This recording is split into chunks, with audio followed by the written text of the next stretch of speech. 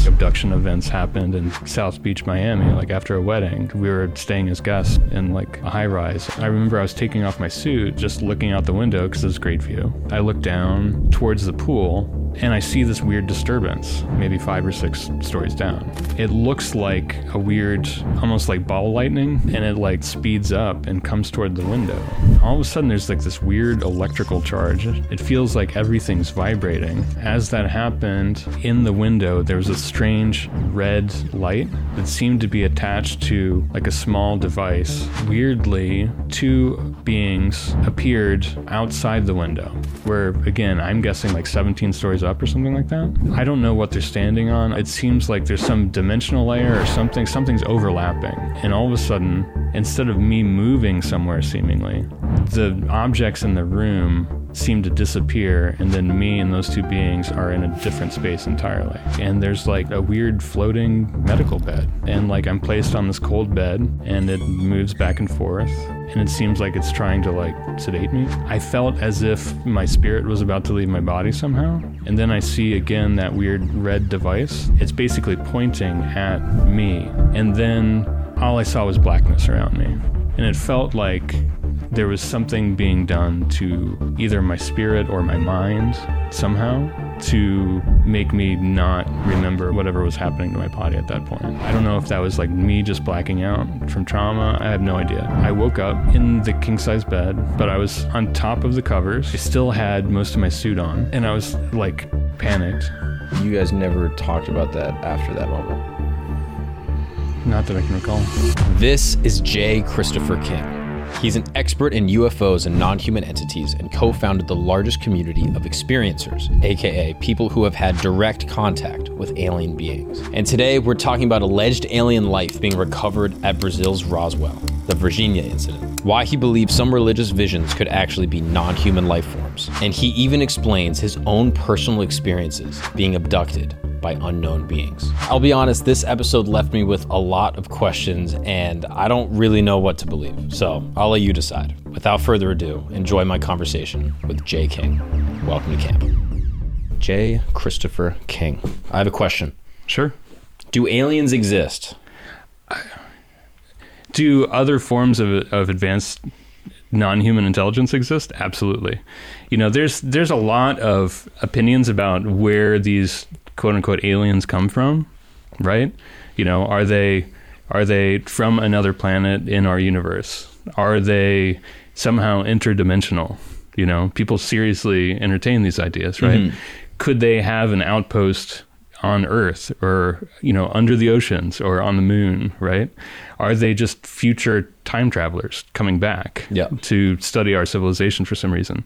You know, all of these are possibilities, and so it depends on what your conception of an alien is, but given that, absolutely. Yeah, you know, I think when most people hear alien, they're probably thinking like gray, green guys walking around. Sure. So an alien could be bacteria that we find in a galaxy far away. Absolutely. That could be life that's not on Earth. 100%. It could be an animal that we find on a different planet that's kind of like a dog or something. For sure. Yeah. It also could be a humanoid type thing, or a even more advanced, intelligent type humanoid on another planet. So it could be a myriad of different type of life forms. Is that fair? Absolutely. And not just that, but, you know, when you say, do aliens exist, I'm already kind of presupposing the question, like, do they exist here, or have they visited here? Right. And I mean, just from, you know, what's mathematically probable or possible, I mean, when you look at how many stars and planets are out there, I think that even just on that alone, from kind of like the theory angle, like, for sure aliens exist.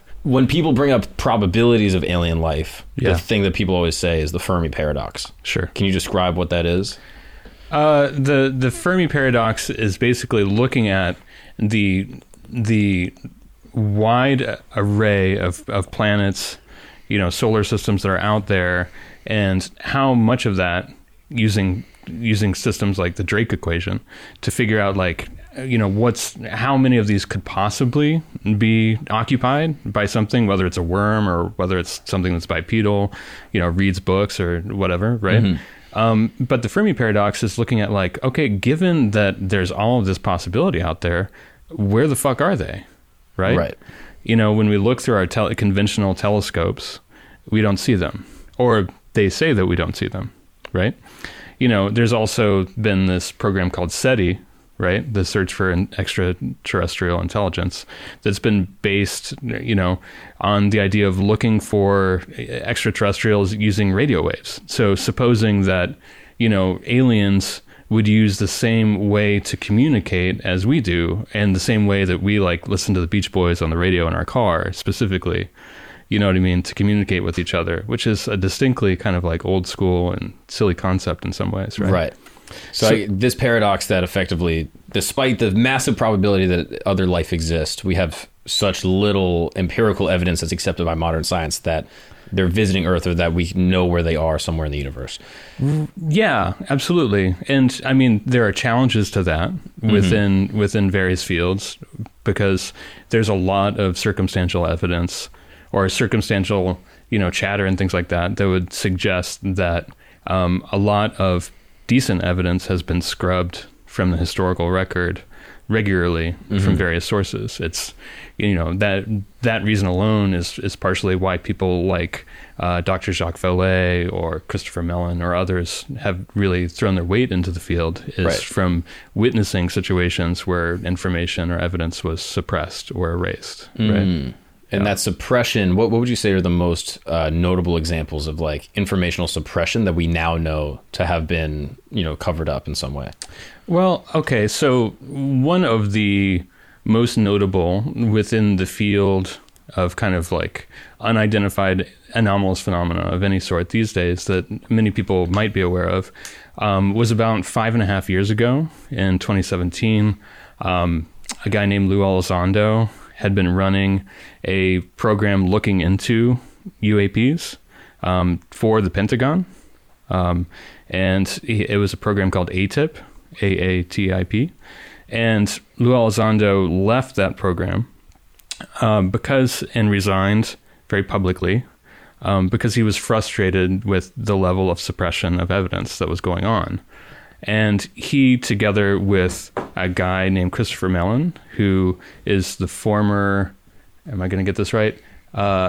Deputy Assistant Secretary of Defense for Intelligence. You nailed that, dude. Thanks, man. I don't even know if that's right, but it sounds really good. It's pretty, if it's not, there might be one flip of the word there, but yeah. No, that's him. And so those two kind of worked together in a way and approached Leslie Kean, Ralph Blumenthal, and Helene Cooper. Those are three very well-respected journalists. Ralph Blumenthal is a former bureau chief for the New York Times. Now he's retired. He still contributes every once in a while. Leslie had worked for NPR, the Boston Globe, and had been writing for the New York Times. And Helene Cooper was kind of a DC rep for the New York Times, kind of a go-between between these various agencies and the New York Times in some ways. And those three respected journalists had co-signed and sort of confirmed that there was cover-up within the evidence with this AATIP project. Right. So what happened is that Christopher Mellon, we now know, Christopher Mellon himself basically literally took files of those kind of famous now cockpit videos that you and probably half the world's seen by now. Those kind of down-resed cockpit videos that are called the gimbal and the go fast videos, right? So Chris Mellon basically walked out with those files and handed them to the New York Times as a leak, and they told Leslie and Ralph and Helene that Senator Harry Reid, a Democratic senator from Nevada, had organized getting funding for this AATIP program originally. And they were like, Harry Reid is willing to talk about this, right? So Helene Cooper herself flies out to Nevada, meets with Harry Reid, and Harry Reid confirms it, right? And so they've got this... And what does he confirm? He confirms that he helped get funding for this AATIP program to study unidentified anomalous phenomena, and that Lou Elizondo was essentially heading the program, right? That there are other people involved, but that Lou Elizondo, he resigned in a huff. Immediately, there were people that were like, "Who is this guy?" And those three journalists from the New York Times were able to confirm that he was doing the work that he said that he was doing. Exactly. Right. You know? And eventually were able to get confirmed from the Pentagon that those UAP videos, those cockpit videos, were in fact anomalous craft, and they couldn't be identified. Right. It took the better part of 2.5 years to get the Pentagon to officially confirm that, but eventually they did. I think it was in April of 2020 or something like that. Right. And so that suppression was effectively, like, while he was doing the work, was effectively that they had those videos and he wasn't able to use them. Like, what was the suppression within the work? Do we know that? Well, I mean, in terms of the suppression, there's a lot of lines that kind of get thrown out about, like, why does this suppression happen? There are jokes made within the community about how even the shape of some of these anomalous craft gets suppressed, and there are all sorts of reasons that get thrown out there about why, and a lot of them have to do supposedly with the advantages of potentially being able to reverse engineer crafts like this. Like, if anybody, since it seems to represent such, not just next generation, but like possibly hundreds or thousands of years of technological advancement, that if we were able to get a leg up, we being the U.S. military, we, not really us, not you and me, but, you know, possibly one of these defense contractors, another country, another organization, a private enterprise, if they could get a leg up on that, well, you know, then that could be game over in terms of like domain superiority. Right. So that would explain the reason why the Pentagon or other government contractors would want to try to, you know, look into these types of phenomena. But why would they want to suppress the evidence that they're coming up with within their own research? It's a great question. You know, it's a great question. And one of the most maddening aspects of this field in general, of kind of anomalous studies, if you want to put it that way, or ufology, as people like to talk about as well, you know, it's a challenge because, you know, there have been these long form ideas since this cover up kind of started. You know, there was a guy named Donald Kehoe who documented the early years of the cover up back in the early 1950s. This guy was writing. Oh, wow. Yeah. And he had a lot of friends in the Air Force that were willing to talk. And so he wrote a series of books called like The Flying Saucers Are Real, Flying Saucers from Outer Space. They had these silly titles, but they had great information in them. Right. And because he had immaculate sources. And he was seeing during the beginning of his research that initially the military was kind of open about this stuff. I mean, people forget that, you know, maybe we're skipping ahead here, but, you know, there was a supposed crash in Roswell in 1947 that, you know, has captivated the imagination for decades now. Yeah. But the reason why people initially knew about the Roswell crash is because the Air Force, you know, a publicity wing of the Air Force actually proudly declared it, like the day after it happened, to a paper called the Roswell Daily Record, the nearest newspaper, right? And it caught on like wildfire. And within several days after that, they were like, actually, we were kidding. It was a weather balloon. We have no idea what's going on here. I see. But so there was an early aspect to this, you know, the situation where, you know, the military and others were flirting with the idea of being a little bit more open about this process. And gradually, you know, through a bunch of committees, through a bunch of people that, you know, most people have never heard of, it was decided that this was like too much for the American public, as people were putting it at that time, right? Or now like the world public, you know, it was too much for them to grasp, as if, you know, we're all children and we can't accept the idea that there might be something else out there that might even be ahead of us. When in fact, I don't know, there's a lot of people in the world, I think, that would welcome the idea that we're not this, you know, sharpest tool in the shed, right? Right. Because, you know, I don't, there's a lot of questionable ideas and actions out there, right? Right. So in terms of, so obviously we've kind of laid out that there's a lot of different interpretations of what quote unquote alien life is. Sure. Within your framework and kind of how you see it, what do you think is the most likely or most probable explanation for what is happening in terms of when we get visited by UAPs or these unidentified aircrafts? Sure. I think one of the safest ways to look at it is that other civilizations are probably doing what we do. which is send probes to other planets to check stuff out. I think like, kind of full stop, that's maybe the safest way to look at it. Mm-hmm. And then it kind of grows from there. Okay. Right? On top of that, it's like there's this idea, right, that for a long time that UAPs were only seen in the sky. And then or UFOs were only seen in the sky, that was the extent of it. And that was partially because of like the semantics, the nomenclature, mm-hmm. right? An unidentified flying object, right? Right. And then recently they've been renegotiating these terms. First it was unidentified aerial phenomenon, and then various folks had kind of settled on recently unidentified anomalous phenomenon to represent the fact that these things are also seen, undersea, right. going at and insane speeds. That's the UAP exactly definition. Right. Got it. And then, the idea that there is anomalous phenomena that's not just craft, that people see like glowing orbs, and that people see, beings, and that there are these weird high strangeness events and things like that people experience, right? Got it. And significantly that this stuff happens on the ground, it's not just like out in the middle of the ocean. It's not just in the upper atmosphere. It's everywhere. Right. So there's potentially some civilization, would you say on a different planet, some different galaxy? Like how does your framework in terms of how this functions, like how does that play out? Sure. Yeah.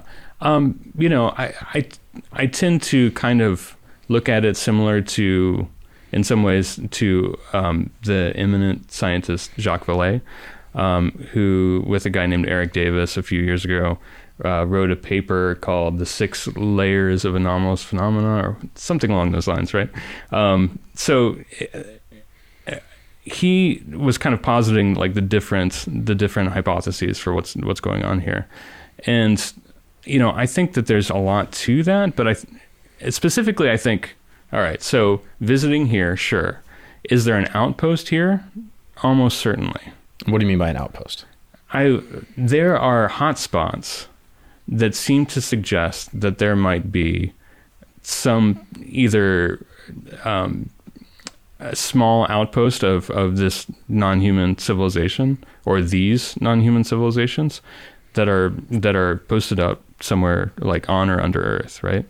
There have been a lot of studies recently that have been done near Catalina Island off of California that seem to suggest that it's almost like people are saying like, is it an outpost? Is it a portal? Like what happens here?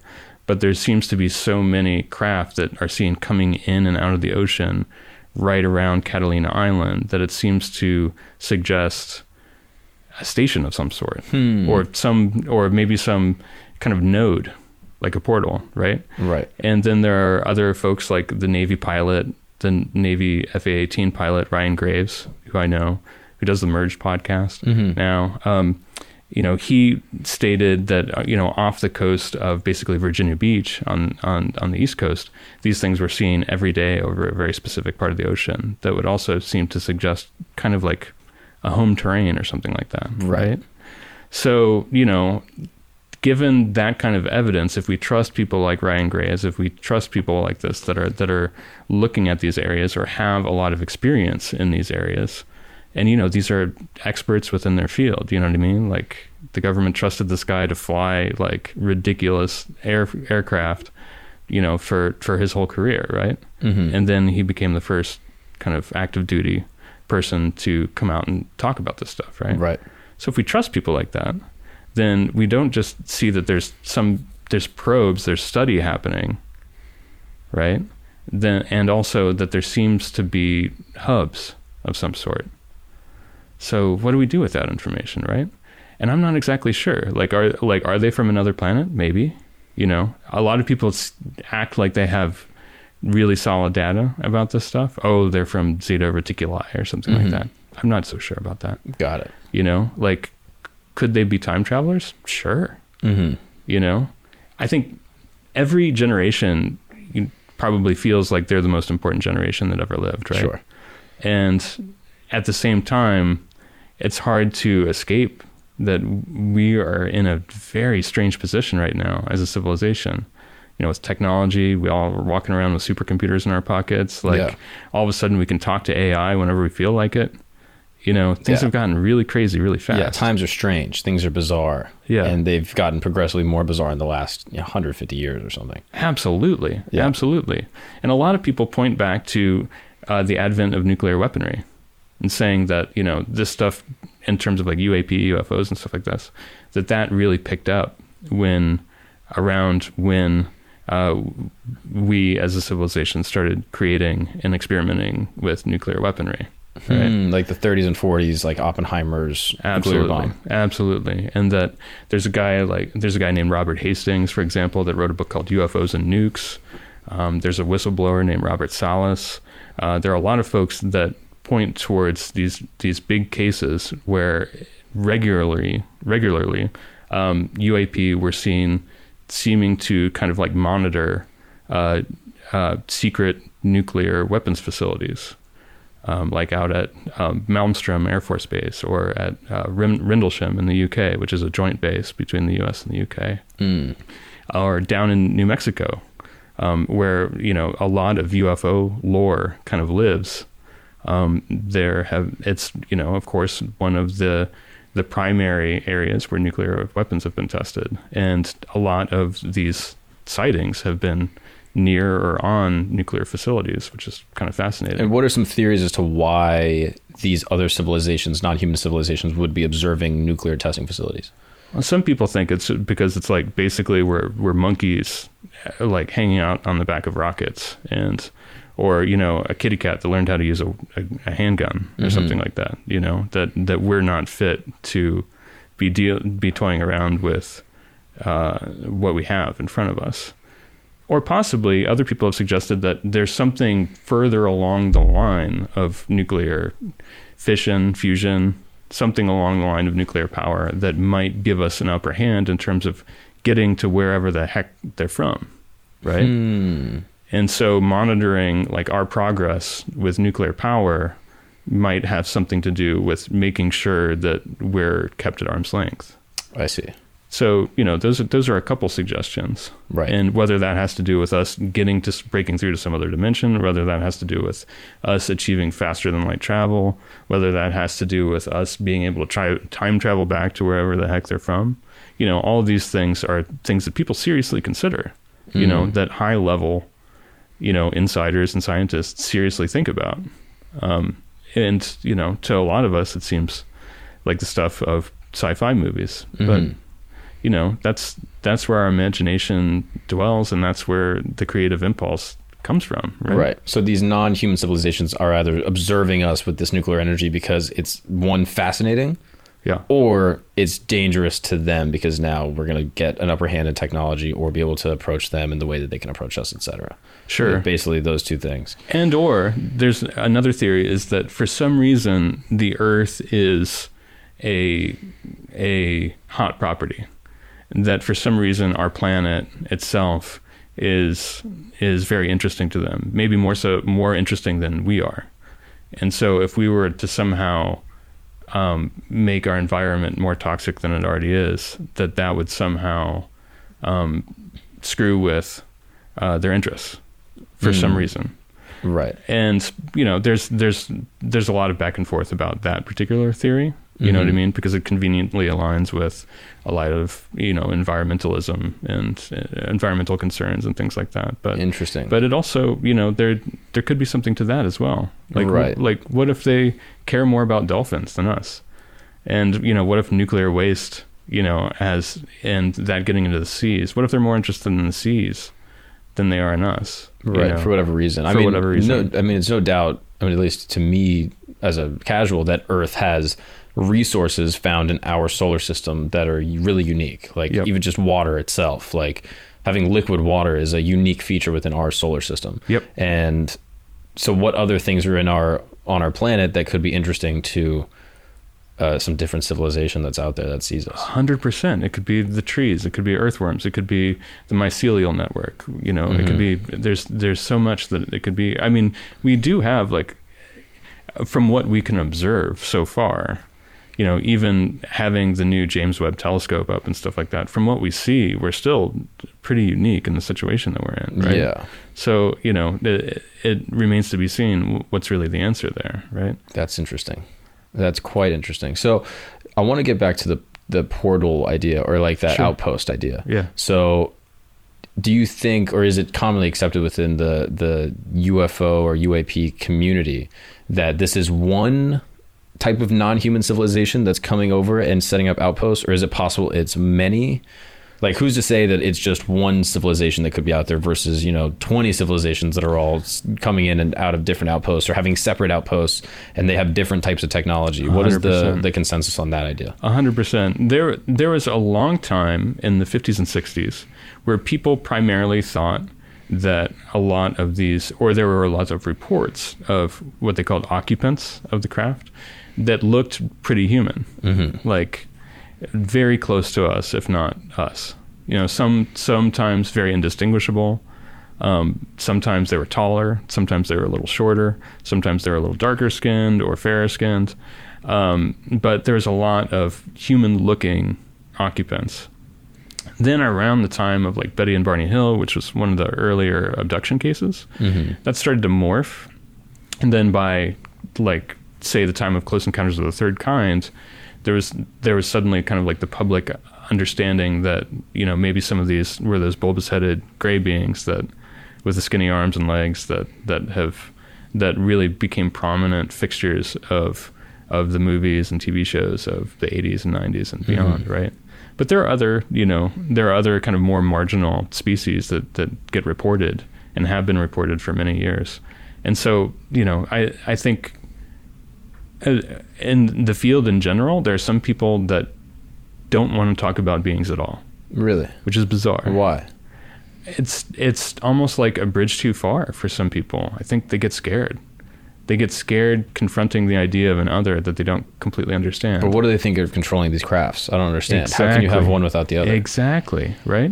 That they want to think it's a probe. They want to think that there's something behind it that maybe that looks or sounds or feels like us, either because it's actually a secret program of ours, or that it's something so close to us. But there are a lot of people out there that get really interested in like propulsion systems or the military, or like they love cool airplanes and stuff like that, or cool tech. That makes sense. Yeah, absolutely. But they're not really built for anthropology, right? They're not really built for ideas of like epistemology or ontology, more philosophical questions about what happens when you encounter a being that might have like a vastly different conception of like what time is. That's an interesting idea. Yeah, I didn't really consider that if you were to break down the whole concept of some type of like non-human civilization, that you're dealing with so many separate disciplines of science and philosophy and biology that you're basically like, no one person can necessarily be an expert, quote unquote, in alien life forms, because 100%. You're dealing with what is the biology of that life form? What is the evolutionary process it took for that thing to exist in the first place? The philosophical concept of, is it human or is it not? Right. The technological, or like the physical component of like, how do these crafts work and propulsion systems? Sure. You're dealing with so many different disciplines.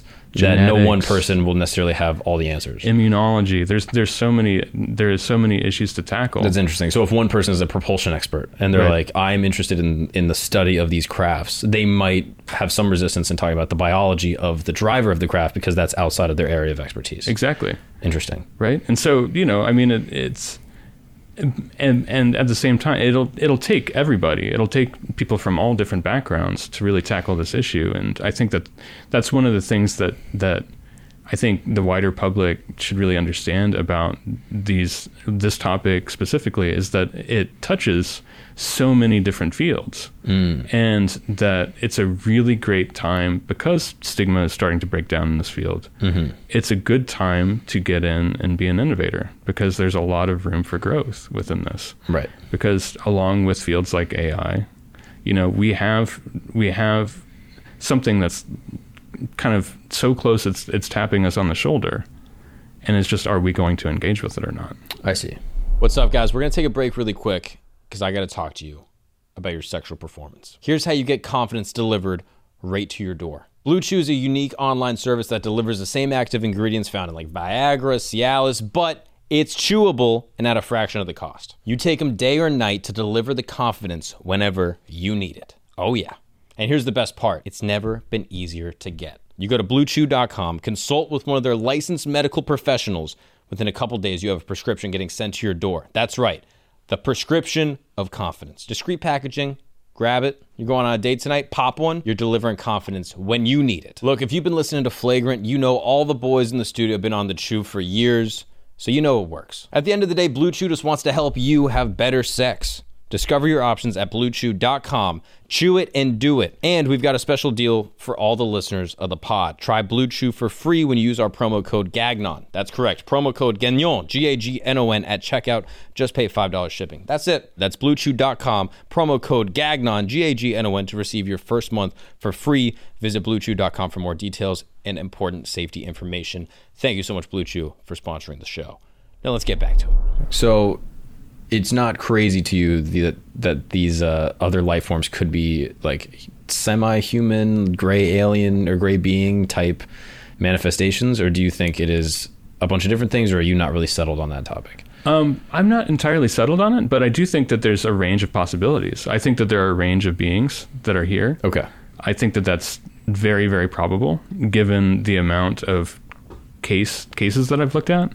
And also, you know, as people might know, I run a group called the Experiencer Group, where I regularly talk with people that have had experiences with non-human intelligences or have had anomalous experiences of their own, right? Mm-hmm. And a lot of these people are not public at all. There's no written record of them. Some of these people, you know, they're attorneys, they're doctors, they're people that, you know, we're on the design teams of the phones in our pockets. They're people that are the heads of Fortune 500 companies, and they can't talk publicly because it's a liability. Mm.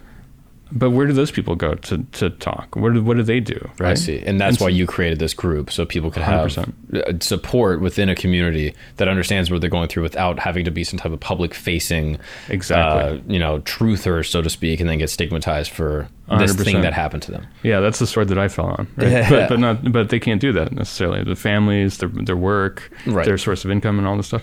But you know, from doing that for years and talking to people like that every day, you start to learn a lot of kind of common points that come up, and you start to hear like data points that aren't necessarily published or public.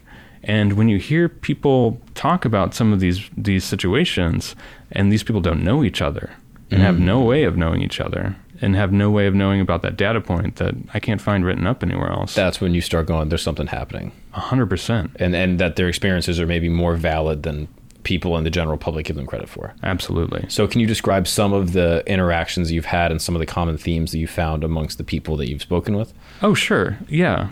Okay. So one common theme is kind of like there's an interesting situation where there are a lot of folks that have had their first paranormal experience, you know, between like early childhood and sometime in adolescence. Okay. Right? That's the majority of people. So we're talking like 5 to 15? 5 to 20, okay. 5, like maybe through college age or something like that, Got right? And interestingly, there are plenty of cases where people recognize paranormal situations after that in older adulthood, but people that have had an experience like that in childhood, sometimes it seems to permanently alter their sensing abilities in a way that it makes them more likely to have more paranormal or notice more paranormal situations than other people would. Mm-hmm. And so, you know, there's a lot of thought around like, why is that? What is that about, right? And for example, there's a guy named Dr. Gary Nolan who runs a lab out at Stanford University. He's a very well-respected scientist, and he really thinks about kind of like the biological and evolutionary implications of situations like that, of repeated encounters with certain people, and like, why is it possible that the radio could kind of get left on after a situation, if that makes sense. I see. Right?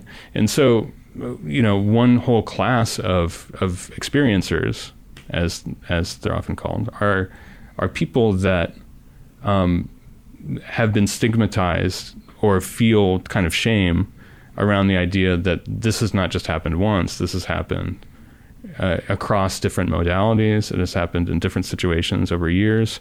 And this was something that is incredibly taboo until, like, tomorrow, next year. Right.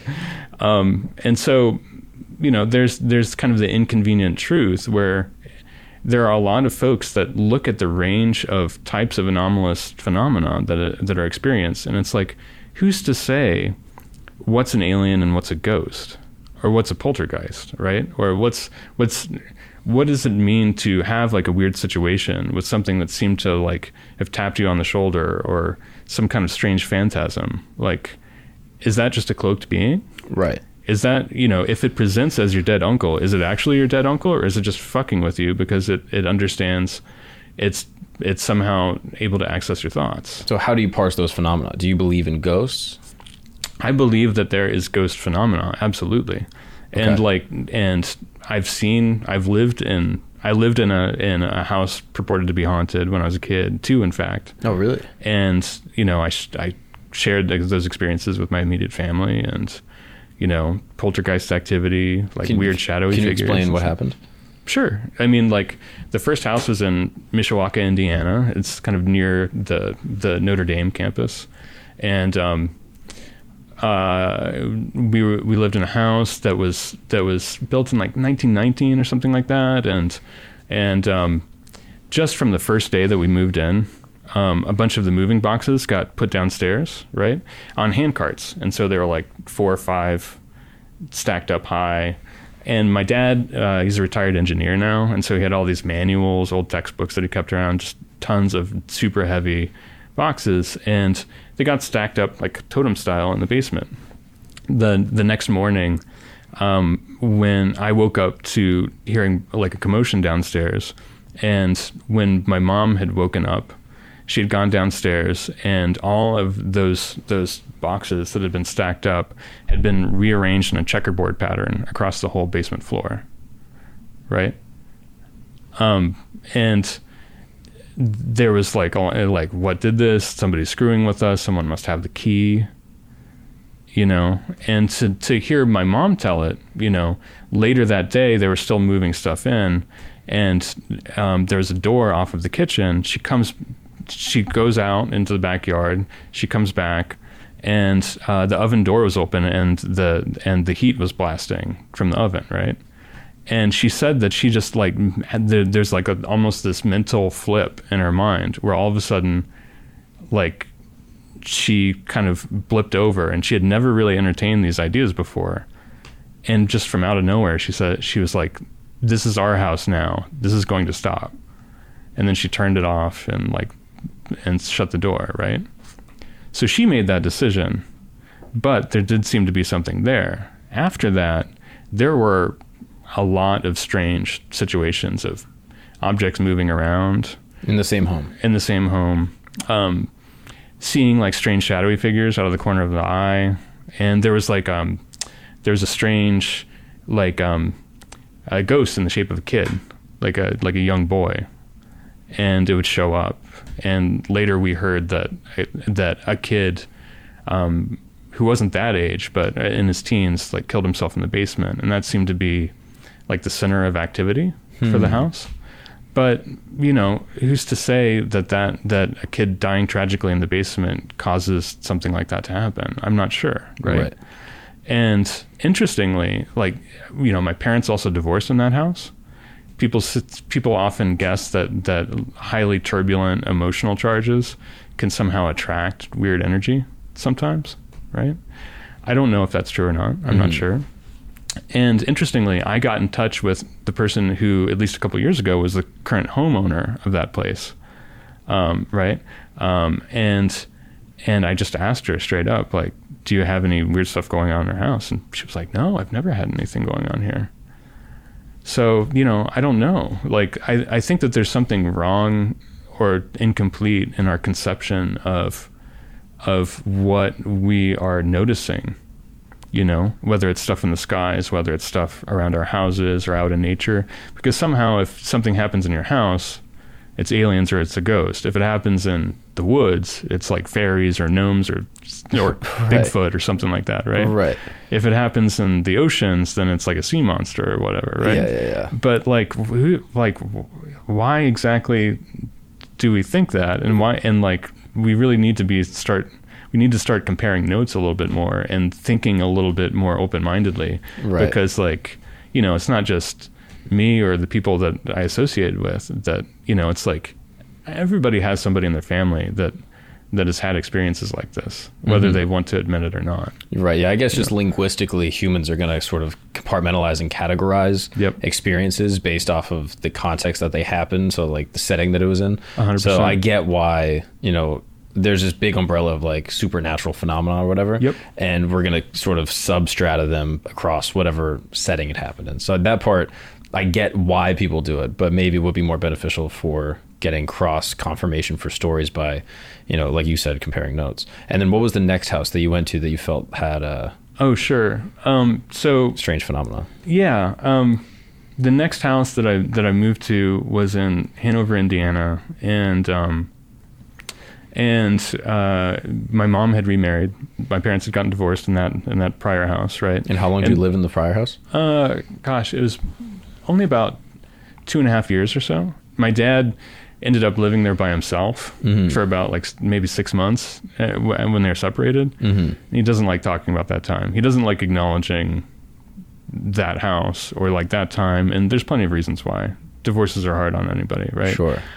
Did he describe any strange phenomena when everyone else moved out and he was living there alone? He doesn't. Yeah, he's never talked about it. And like, have you asked him? I've asked him, and he kind of shuts down. And then there have been times where, you know, in my earlier adulthood, where he wanted to deny that anything ever happened in that house, even though he was clearly around when strange stuff was happening, right? And then years later, just a few years ago, there was one day where he was like, "I'm really sorry that I wasn't so good about talking about that stuff for so long. Like, I really wish I would have done better about that." And then he kind of turned and walked away, you know what I mean? Or got out of the car, actually. Strange. And so, you know, he's a stoic guy, and like Midwestern engineer, locked up. Yeah, very, very based around logic and reason, emotionally subdued, and religion. Weirdly, yeah. So like, were both your parents religious? Yeah, my mom was actually she's a hospice person now, so she deals with people when they're about to die. That's her. She's kind of semi-retired. Before that, she was a Presbyterian minister. Wow. Yeah, and my dad actually grew up. His dad was a Presbyterian minister. And so they met in church as kids. Yeah, of course. Actually. Yeah. And when your mom saw like all the books checkered in that downstairs, did she assume that it was demons? Did she think it was the devil? Like, she was, I think, I wouldn't want to mischaracterize her, but from the various times that I've talked with her about it, she initially had no idea. And initially she was just scared that somebody had access to the house, or that somebody was, basically that someone or something was trying to scare her, and that she was scared. And that's kind of like the primal, that's as far as she got. And she saw the books and she cleaned up the books. Yeah, she and my dad, I guess. Your dad also saw them? Yeah. Did you see them at that time? I don't remember seeing the book boxes now. I mean, like, maybe I did. Right. You know, but you were mean? young. But I was young. So you don't remember vividly being like, "Oh, I saw them checkered in the floor." No, I don't remember that consciously. Right. Like, if I were to, like, you know, I can imagine it because I remember the room very well, but like, I was 6. There are other situations that I do remember from that time with, like, you know, a cereal bowl or something like that, kind of scooting across a table, you know, odd situations like that I can still visually recall in my mind, because I think partially because they were so scary that they kind of mark in your brain. It's like the first time you get, you know, burned or something like that. Yeah. It's you make a permanent memory of situations like that. And what did you do? Like, when you see the cereal bowl just move 2 or 3 feet across the table. Yeah. Do you leave the house? Do you call someone? Do you just be like, "That's weird," and keep eating? I got really used to it, which is strange.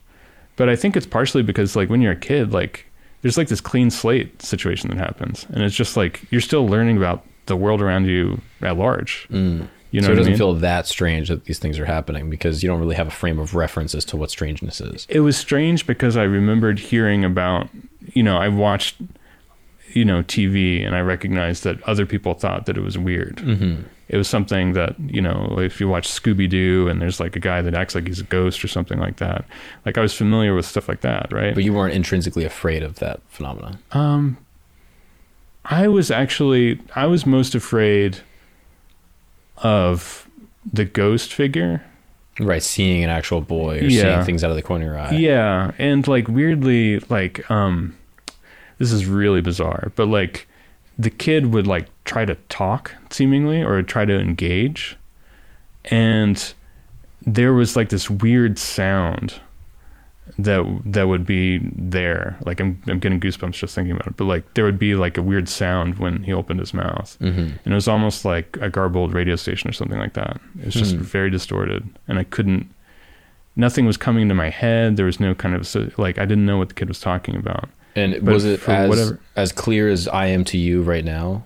No, it was more like kind of half in, half out, almost like you could see somewhat through him. But something about when he would try to like make eye contact or connect, and especially when he would try to speak, it was only a few times that I can recall, but that was absolutely petrifying. Terrifying. The physical stuff moving around, it was almost I became so used to it that was somehow normal to me, even though that seems very strange. But again, when like I was in like kindergarten, you know, and I'm still like learning about, you know, how there are other countries and people speak other languages and all the other things that you learn, or that people die, you know what I mean? There's all this stuff that you're learning at that point. Right. You're learning how to read. And so like everything, I was just a giant sponge and I was sucking stuff up, right? Like we all are, right? And so I think a lot of the stuff that was less pointed in a way and was more ambient was a little bit less scary. That makes sense. And what was the last time that you saw the boy? Honestly, I'm not sure. You know what I mean? Like I remember I have a memory of waking up and some of my toys were out on my floor, like some blocks, I think maybe, and a couple toy cars or something like that. I remember looking down and seeing some of my toys out, and like that was like not supposed to happen in my house. Like my dad was pretty serious about putting the toys away, right? Yeah. So I look and there's the toys out, and then I see one of the cars move, and then I look up and the kid's there in my room, and he tries to talk to me, and I freeze up, and then I don't remember what happened after that. Like my mind goes blank. I don't know if he disappeared. I don't know if I ran to my parents' room, as I sometimes did. And you know, the more that I talk to other people that have had experiences like this, I recognize that actually is pretty common. And it seems some people think like, oh, that's, you know, they wipe your brain, whoever, you know, non-human intelligence is, or something like this. But then at the same time, anybody that's suffered severe trauma will tell you that they often black stuff out, you know, and it's not necessarily something that you consciously want to do. It's just something that your brain seemingly protectively does for you, right? Right. And you found this, in connecting this back to sort of like non-human intelligence. Sure. You found that this is a similar experience that people would have if they were to see, you know, a being, some type of alien being, absolutely, things like that. It would be a similar kind of thing. Absolutely. And when you read those alien stories, is it fine to say alien? Is that like, sure? Is that Yeah, the term people use? People often say like non-human entities, or but you know, other people say aliens. It's, and you know, I think either's fine. Yeah, I don't want to Hollywoodify it too much, but for sure. But yeah. So when people have experiences with aliens, when you read those early stories, you're like, oh wow, this is very similar to my experience as a kid, where you see this thing that's kind of human but kind of not, and then all of a sudden my memory is sort of like foggy and kind of wiped, and then I'm supposed to kind of just like go on with my day. And you find that you had a lot of similarities with those stories. Absolutely. Yeah.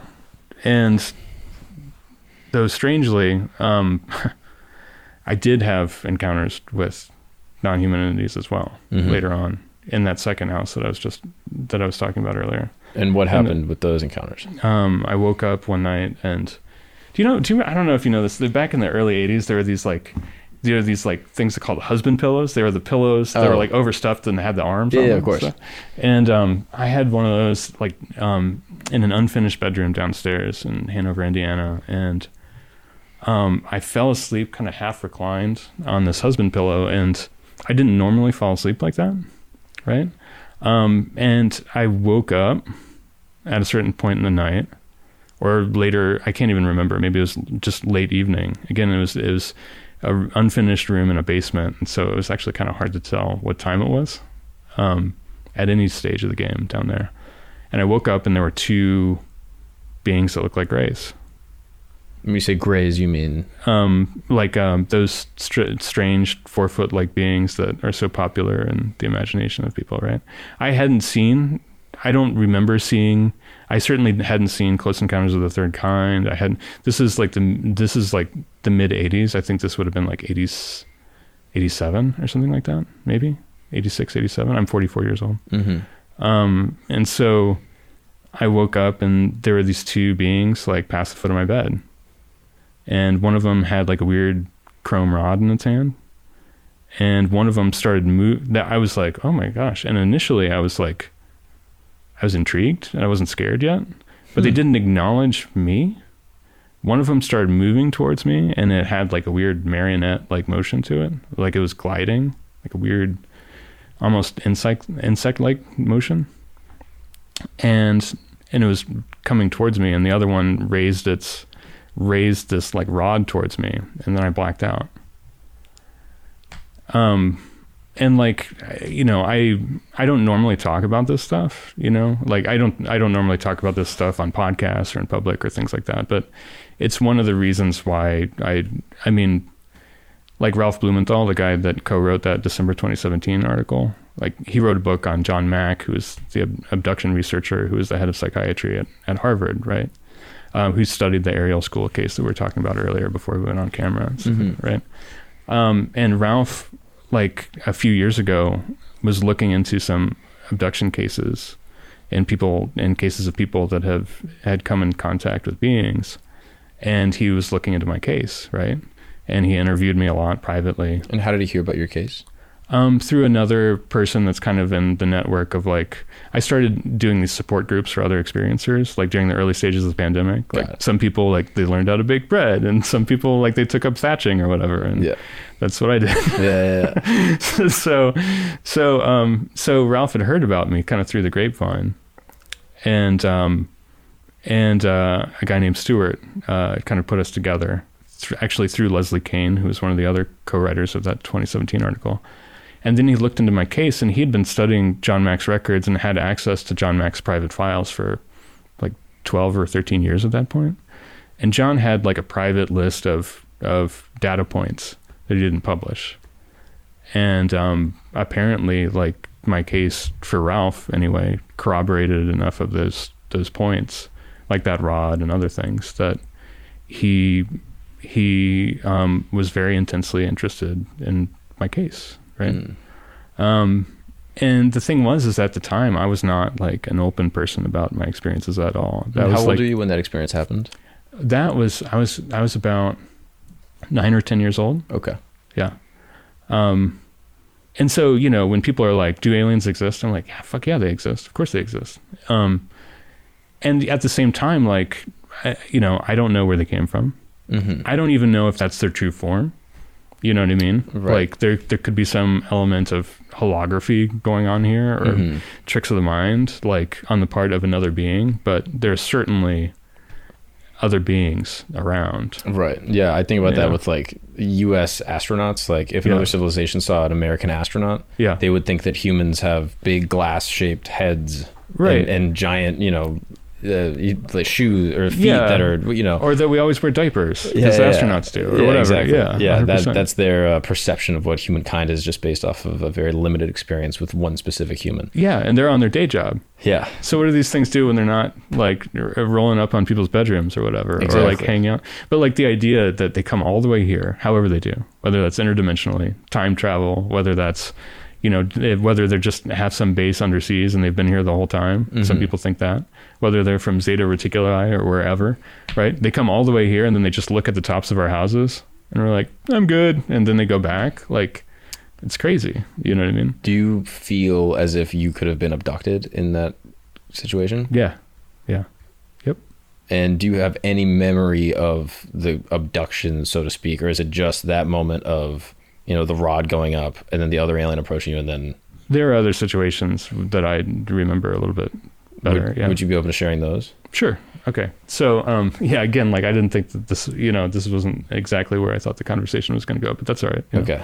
As long as you're okay, we don't have to necessarily get into this if you don't want to. Sure. Oh, no. Yeah, we can talk about it a bit. Okay. Yeah, for a lot of people, these situations pick up for some reason in late adolescence. And like, there's kind of a high point for a lot of folks. I've come to now know it happened to me. And then like I did some research and, you know, from people like Ralph and other people that have researched this stuff for a long time, John Max records, things like that. Like there seems to be kind of like a high point in people's 20s where if somebody has somehow been picked for this like weird pull-out program in a way, for lack of a better term, you know, there's this idea out there that certain people are picked and then they get repeatedly picked up as some form of like medical experimentation, like we do with sea turtles or something like that. We tag them and then we go find them later and see what's going on, see how they're doing, take some records, throw them back. Exactly. Right. And that kind of seems to be what some of these non-human entities are doing. Mm-hmm. Right. And like, I still feel a little strange talking about it, but at the same time, like it deserves talking about. And like people in even just from popular culture know that this is something that people have been talking about for over 30 years now. Right. And, you know, eventually with, you know, these government releases and things like that, like we're going to have to start talking about the damn occupants. We're going to have to start talking about the beings because they exist. And like, they've been interacting with people for seemingly a pretty long time. Right. Right. So do you have thoughts as to how long we've been visited by non-human beings? Well, yeah. I mean, like Jacques Vallée and a guy named Chris Aubeck wrote a book called Wonders in the Sky together that was very much focused. This guy, Chris Aubeck, he lives in Spain now. Really interesting guy. He only deals with cases with like UAP and beings that were from before the advent of flight, before we figured out how to put planes in the air. Which is like late 1800s, early 1900s. Yeah, we had balloons first, and then we had planes, and so he's like predominantly like before planes, and preferably before we even had balloons, right? And so he looks at those cases, and he put out another book in January. And he's going to put out yet another book later this year that it's just cases after case after case that seem to suggest similar situations where people are talking about things that they called flying shields or, you know, things like this back in the day. You know, the nomenclature changes given what reference points people have. You know what I mean? You can look at a shield and you can look at a saucer. Yeah. And you can get a pretty similar idea, or a disc, or whatever we use today. Absolutely. And like David Fravor, you know, the famous pilot who came out talking about, you know, along with Leslie and Ralph's articles for the New York Times, it called them a tic tac, right? And people think about the tic tacs now, but of course, the cigar shaped. Exactly. Yeah. Or people also used to call them like flying butane tanks and stuff like that, right? Right. But it's just like, you know, was that post the actual tic tac, you know, breath mint, or was it? Of course, all of our descriptors of these things are going to be relative to what's around us and how we can describe it, just based off, you know, our 100%. Language and society at the time. So in past societies, you know, the descriptions will be different. Yeah. And you think it could go as far back as, you know, ancient human history, or like recorded human history, you know, 5,000-6,000 years ago? Absolutely. Yeah, I think so. You know, people on shows like Ancient Aliens and stuff like that will often look at things like Ezekiel's wheel and stuff like that. Of course. And like, I don't know how much of that is allegory. You know, I wasn't there. I have no idea. And like, and then this is the intersectional version of disciplines where you're not a historian. Exactly. And so you're like, I can speculate on history, but I don't have necessarily the credentials for, you know, dissecting history. Exactly. In any type of scholarly way. Exactly. And so for me, you know, being able to figure out ways to talk with other people about these subjects and try to break down some of those barriers is super important. And at the end of the day, you know, I'm a guy that had my own experiences, and so I'm just trying to put puzzle pieces together too, and it became something that's super fascinating, right? Hey, what's up, guys? We're gonna take a break real quick because I gotta talk to you about an amazing new product called Freeze Pipe. Now, I know the video looks a little bit different and the audio sounds a little bit different, and that's because I have to re-record this ad because last week's episode got demonetized because apparently you can't advertise products in this specific way for this specific use. But YouTube never specified what use you were allowed to use it in. So, I'm recommending you check out the new Freeze Pipe vase. Yeah, this is a beautiful Mother's Day gift, beautiful birthday gift. This is an amazing vase you could get anyone in your family. Now, what makes this vase amazing is the glycerin chamber. Yeah, you can put some flowers in this vase. You know how sometimes you'll smell some flowers in a vase on a hot day and all the hot air will get up in your nose and lungs and you'll start coughing and it's the worst. You're like, oh, it's the worst feeling ever. But with this vase, you can put the glycerin chamber in the freezer for 1 hour and it will cool the air by 300 degrees. You take a big sniff, that's cool air going straight into your lungs. No more coughing. These are some of the best vases in the entire world, and all my friends use them. I recommend them to everyone. A lot of my buddies back home use these vases when they're hanging out at a party or just trying to relax and go to sleep, and they just want to sniff some petunias or tulips. They'll just give it a big whiff. And you can too at thefreezepipe.com/gagnon and get 10% off. That's right, 10% off your entire order at thefreezepipe.com/gagnon. That's Gagnon. thefreezepipe.com/gagnon. Get 10% off your entire order. Start smelling flowers the right way. Start sniffing roses with a little bit of a chill. Now let's get back to the show. Hey guys, we're going to take a break really quick because I got to tell you about the worst part of getting in a car accident. Imagine you get rear-ended. It's not the chronic back pain. It's not the neck that hurts. It's not your back bumper getting completely smashed in. The worst part is trying to find an attorney. I've been there. I've gotten rear-ended and I'm just sitting in my car. My neck hurts and I'm like, oh my gosh. Now I got to go on Google. I got to find 10 different attorneys. I got to go through their websites. I got to see who's good, see who's bad. Call. They say they're off for the next week because vacation, yada, yada, yada. It's a nightmare. If you're like me, if you're ever injured, you could check out the good people at Morgan & Morgan. That's right. You go to forthepeople.com, check out Morgan & Morgan. And if you do that, you could submit a claim in 8 clicks or less. That's how easy it is. You can submit a claim in 8 clicks or less, and Morgan & Morgan's over 800 lawyers and over 100 offices nationwide, aka the biggest personal injury law firm in the country, can check out your claim and get back to you. Now, here's what's crazy. You're probably thinking, all right, that seems pretty easy. If it's easy, it must be expensive. That's where you're wrong. Morgan & Morgan doesn't charge you a thing unless they win your case. That's right. You pay $0 unless they win your case. So basically risk-free. And they have gotten over $15 billion in compensation for their clients. Yeah, these guys are legit. So if you're ever injured, you can check out Morgan & Morgan. Their fee is free unless they win. For more information, you go to forthepeople.com/gagnon.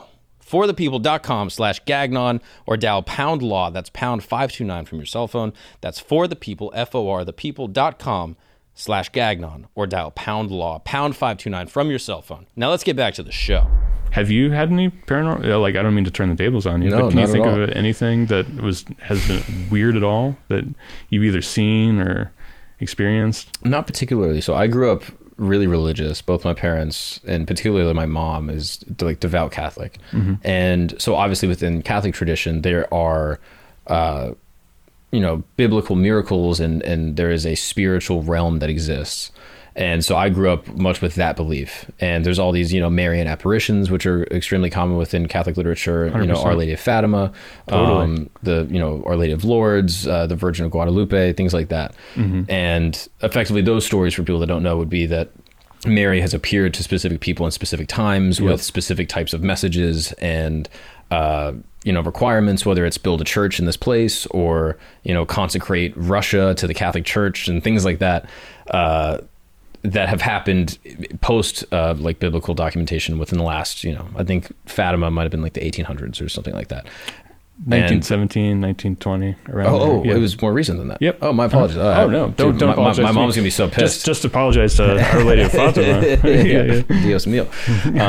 But basically, within the Catholic tradition, people look at these as factual events of Mary or other types of, divine beings presenting themselves to humans. So as a kid, I believed in these things, and now I still mostly do. I'm kind of unsure how I can really reckon with the physical reality that you and I are existing in right now, and the spiritual realm that undoubtedly, in my opinion, exists. I believe that there are more things than we see that sort of like govern our universe. But I don't have any specific experiences where I was like, there is, a concrete evidence that there is another thing, which actually, for me personally, was actually quite isolating, because I grew up, like I said, in a religious community where we would go to, camps and things like that, where we would have, spiritual retreats.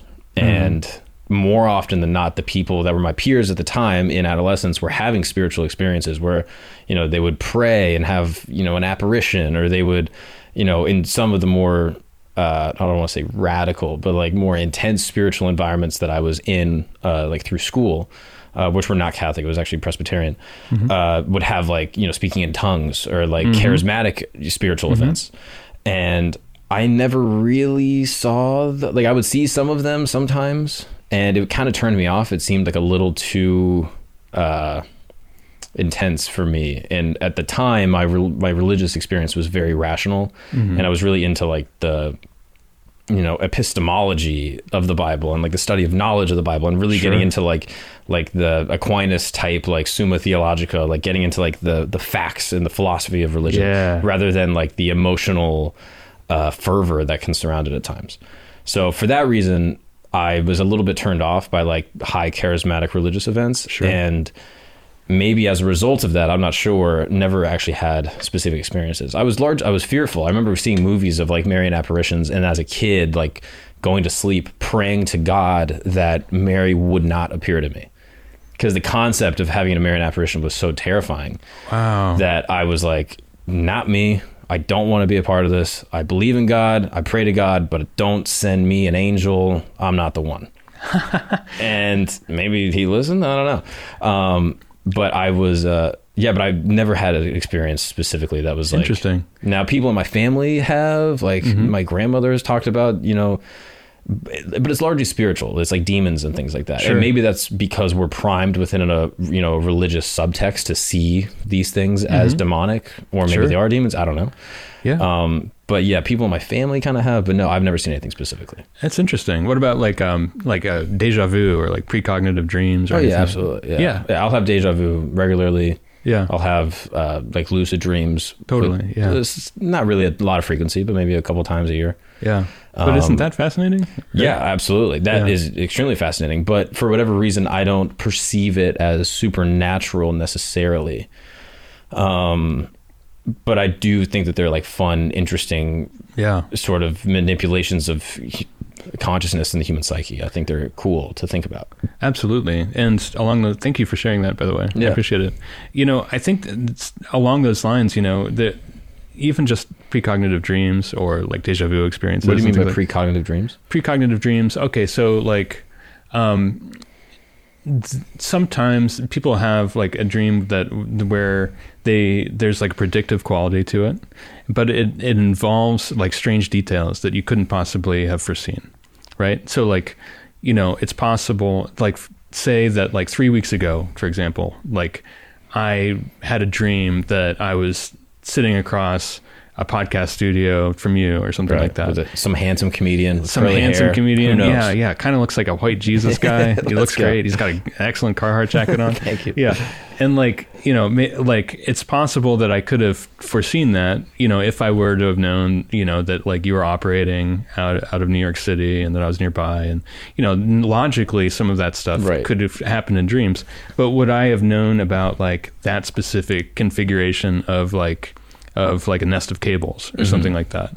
But like, what if I had a precognitive dream where like some of those elements, or like, the water bottle on the couch back there or something like that, that those landed exactly, in the same place? Right. There are these kind of situations in precognitive dreams that people have where it's not just the content, but it's also the context of like the surroundings and things like that kind of line up in a weird way. that then somehow like bear out to be true or Right. like come true. So you can Right. explain the framework of the dream, through A, C, and D. Like, Sure. this podcast, you could have seen a clip on the internet and not even realized it. Yeah. And you maybe could have seen in my Instagram that I tagged New York City, and you maybe logged that away without realizing it. Yeah. And so all of those things can kind of be explained with psychology to say, like, no, these things were already in your subconscious. Yep. And then when you were asleep, they just manifested as this experience that you had. But you're suggesting that the precognitive part is not those pieces. It is the subtext that you could not have known, that maybe no one could have known. That Yeah. maybe like these cables are not normally here, or that water bottle certainly is not normally there. Yeah. And if you had that type of preconception where you're like, okay, this guy's in New York, blah, blah, blah, and you told it to someone. Yeah. And there was a water bottle there for some reason. And then you showed up and those things were the way that they were. Totally. That would be an example of the precognitive dream. Yeah, they're like, for example, me and my buddy James, we organize these conference events in New York City and online that are based around kind of like the study of anomalous experiences, right? And one of the guests that we had most recently is this woman, Elizabeth Crone, who lives down in Houston. Years ago, she was hit by lightning and she almost died. And she had an out-of-body experience where she saw herself being resuscitated. She went off to some other realm where she was talking to some, angelic like being, right? And then she came to, and she went on living her life. But all of a sudden, she started having precognitive dreams. All right.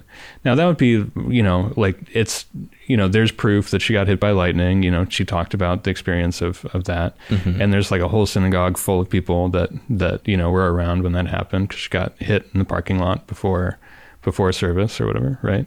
And so then, but then, as opposed to a lot of people, she started emailing herself, like writing her precognitive dreams, but instead of writing it just in a diary that couldn't be proven, she emailed them to herself so that there would be a time and a date stamp, right?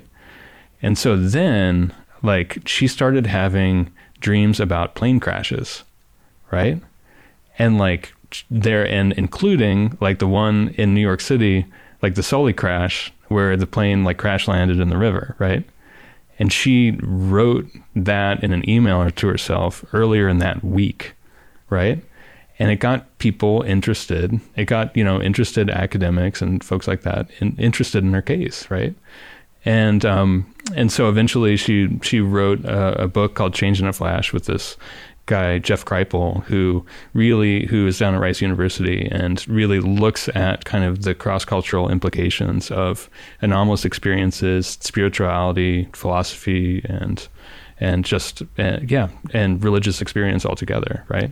And so they wrote a book together, and like I think it's interesting, these precognitive dreams, like there's something to them, and thank goodness for people like her, like actually emailing herself, because it's easy to blow this stuff off. Yeah, absolutely. And it's brave of her to even come forward with those emails in the first place. Like, her experience is valid, regardless of what it means or the explanation of it, but she's truly having these dreams and then is writing them down. And then for whatever reason, there are, versions of them coming true. Like, do you remember what the details were of like the Sully plane incident? She thought I believe, I might get a couple aspects of this wrong, but she saw that it was floating on the water when it landed, and that it was in a river in a city. She thought it was New York. She thought that she was somehow able to discern that it was a U.S. domestic aircraft.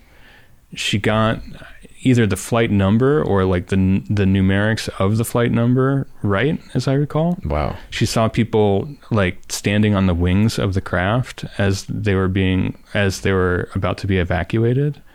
And like, interestingly, like some of the most famous pictures that showed up from that plane crash were people standing on the wings waiting to get picked up or getting actively picked up at the time.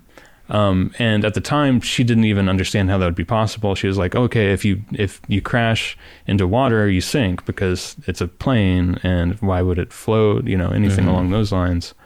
But I'm not a pilot. I don't, but like, I don't know what was about that plane crash, why I was able to sit there. But, I think those were the aspects that I remember. And and again that it was just earlier that week, which was kind of strange. Yeah, it's very strange. And there were other situations, and I asked her myself, like, why plane crashes? And she's like, it's not just plane crashes, but it's something that I'm up for talking about, and and I don't know why they come to me.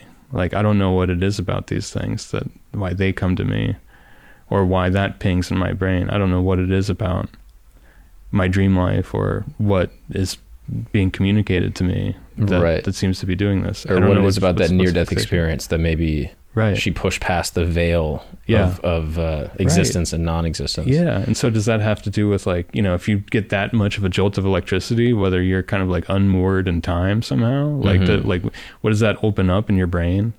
Is it purely something to do with physiology and electricity, or does it have is there a hardcore spiritual component that's baked in there, and we just don't have the words for what that is yet? Right. So we have to point at stuff like religion. I'm not entirely sure. Right. And I think it's important to just kind of like paint the picture as big as we can, and open the windows and open the doors as much as we can. Yeah. And how many people have stories like that never, that they just kind of shoo off, and they're just like, yeah, whatever. Have you ever had a precognitive dream? Yeah, but I feel like they're not as super sick like as Elizabeth Crohn's, you know what I mean?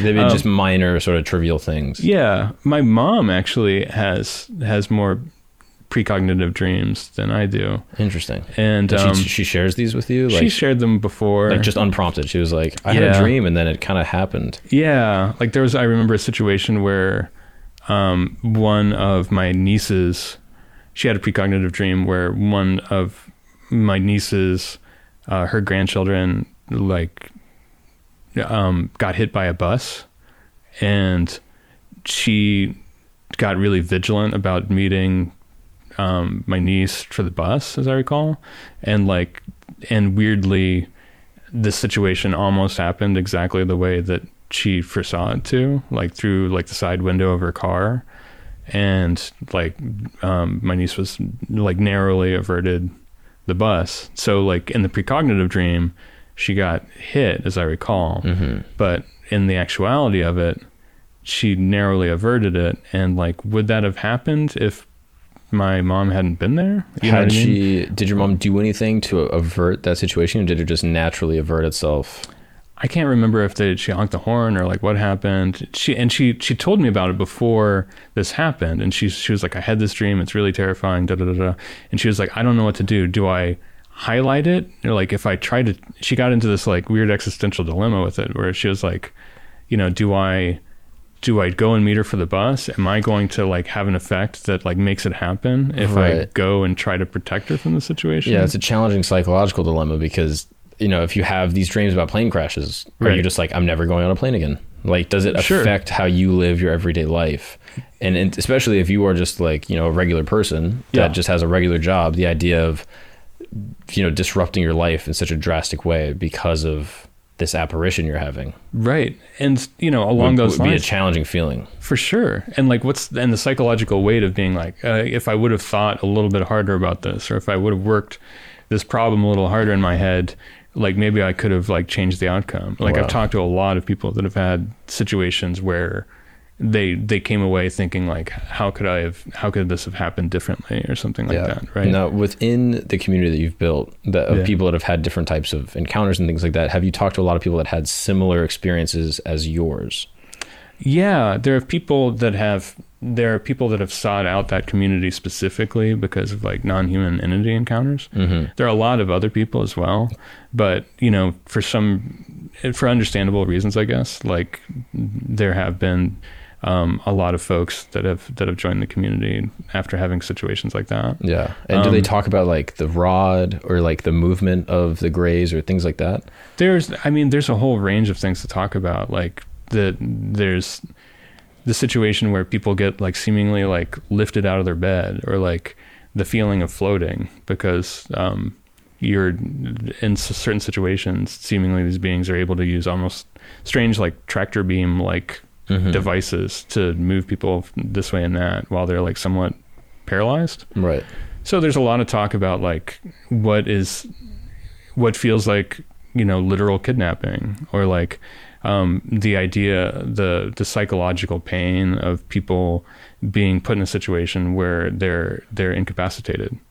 You know what I mean? And so there's kind of like larger issues at play that aren't just about the beings, that it's just kind of more universal sources of pain. Right. Yeah. Someone is infringing on like your human rights of just like freedom and not being confined and things like that. Exactly. And regardless if it's a gray that does it to you or an animal or another human, it's going to be a traumatic experience. Yeah.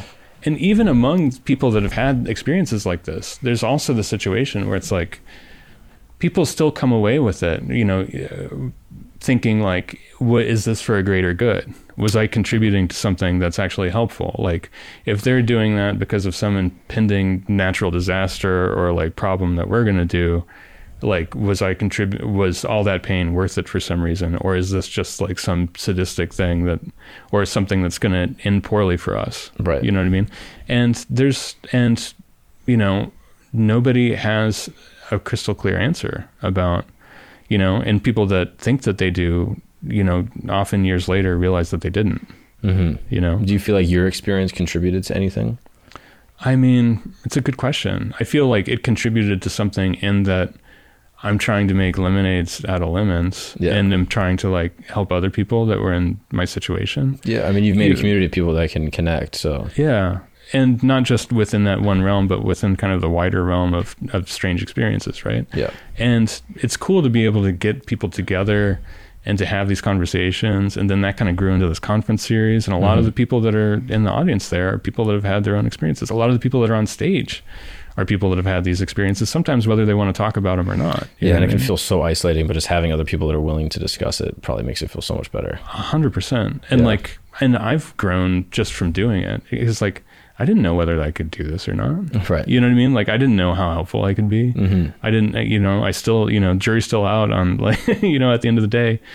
But, in creating a community, then I found people that, have organized dream study groups for like dozens of years. And then they started volunteering to do, these like Zoom meetings that we do through the community and stuff like that. And then there's another guy that like is mainly dealing with people with like, the Monroe Institute protocol. So that's kind of like out of body experiences and situations where you can kind of like states that you can get into for yourself through meditation practice and stuff like that. And there's a book club, and there's all sorts of different ways that people can connect with each other. And so it's grown way past me and the original other two co-founders, Stuart Davis and Kirsten Blackburn, to be to be a bunch of people that have their subspecialties. So I don't feel like I have to kind of like master the whole range anymore. Of course. Yeah, I don't think anyone should feel the obligation to master all of it. Yeah, it's too much, man. Could you share the other details that you remember from that specific experience? From that first experience? Or of being in the bed and seeing the two rays. Yeah. Well, okay, so one aspect that was kind of strange, that is another thing that was rarely commented on, and I still haven't seen very much in print, was that the being that had the rod seemed to be somehow floating just above the ground. Like I don't remember its feet touching the floor. The other it was, and that one wasn't. And you could see its whole body. Yeah. And like, I mean, I could see, because I was raised up. Right. And I could see that it was floating.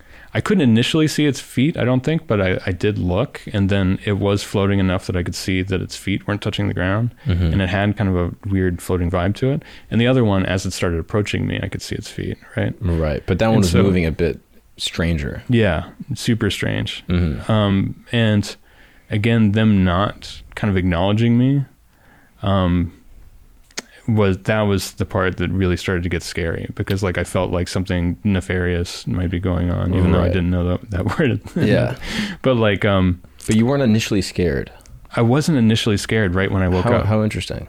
Yeah. I don't know why, you know what I mean? Like, I don't know if it's because at that age, like, you want weird, like I was a kid that moved around a lot when I was a kid. I had those strange experiences at the other haunted house. Like, I don't know if it's because of that like I wasn't so wigged out right at the outset. Right. I was tired, I guess. Like, yeah. And maybe I was just kind of acclimating to the situation. But initially I woke up and I was like, oh, okay. And then as soon as it was seconds, and then the one started moving and I was like, oh shit. You know what I mean? And eye contact? The one with the rod was looking more directly at me, but neither of them, from what I recall, were looking at me in the eyes, but they were looking at me. Just your form in general. Yeah. But I think part of that is, again, it was very fast, but part of it was also that I was like clocking the entire, like, oh my gosh, this one's floating. And I was looking and the other one was moving, and I got hung up on how its arms and legs were moving rather than. So I think part of the lack of eye contact was me clocking their kinetics more than their faces. You were observing them also. Yeah. Right. And then do you remember anything after blacking out? Nope. Not from that encounter. No. And then you woke up in bed in the same place? Yep. And weirdly, that's a really common age for this stuff to start happening. Many years later, like this is just last year, I happened upon somebody else who lived in that town, in that same small college town, that also had a similar experience, like within 3 or 4 years of that. Wow. Yeah, and what's that about? Like, I mean, does that say that there's some other locality to it, or just that, like, by the law of averages, I was going to meet somebody from that random, Hanover, Indiana, like that tiny little college town, Is it because, like, I'd mentioned that town before that eventually that person was attracted in my direction? There's a lot of possibilities there. But was there any markings on your body or anything about your physical body afterwards that was suspicious or strange? Yeah, there were other situations later. There were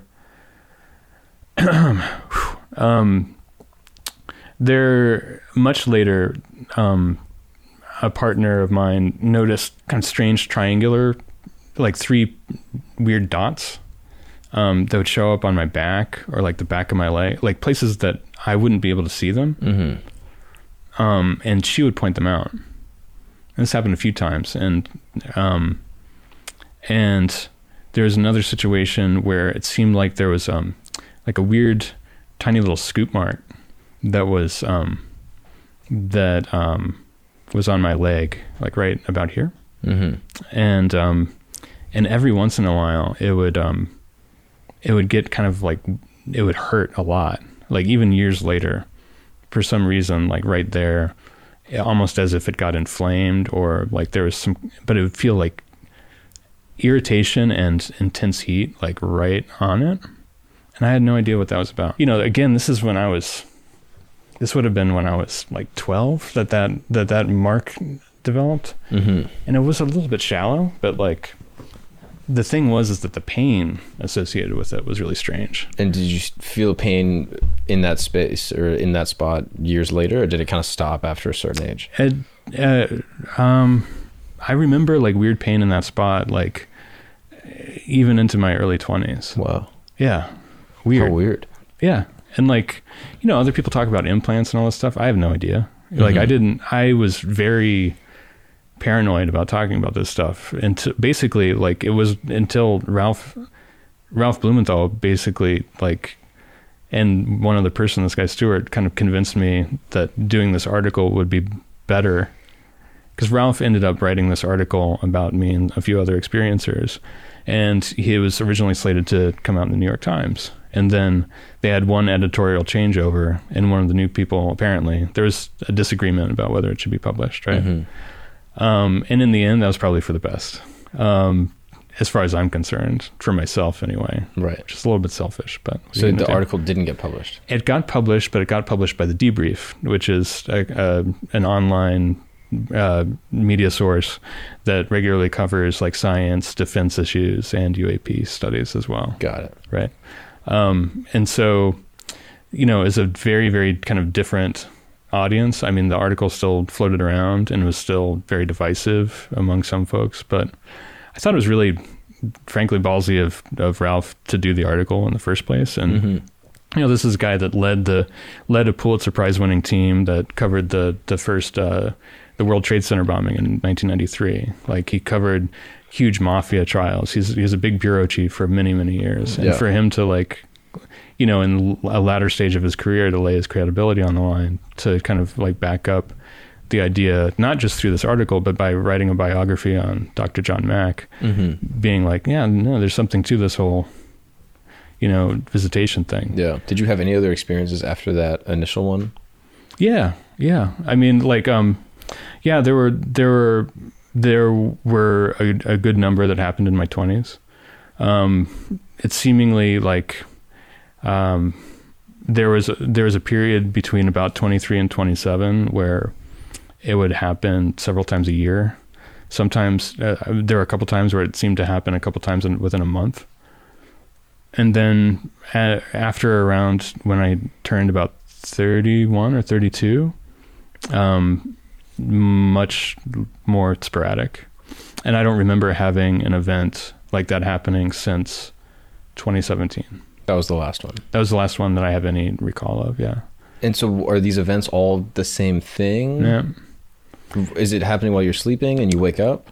Yeah. And weirdly, okay, so, you know, one thing that was also interesting to Ralph and to other people that had kind of looked into my case before I became a more public figure within this stuff is that some of these situations happened around other people.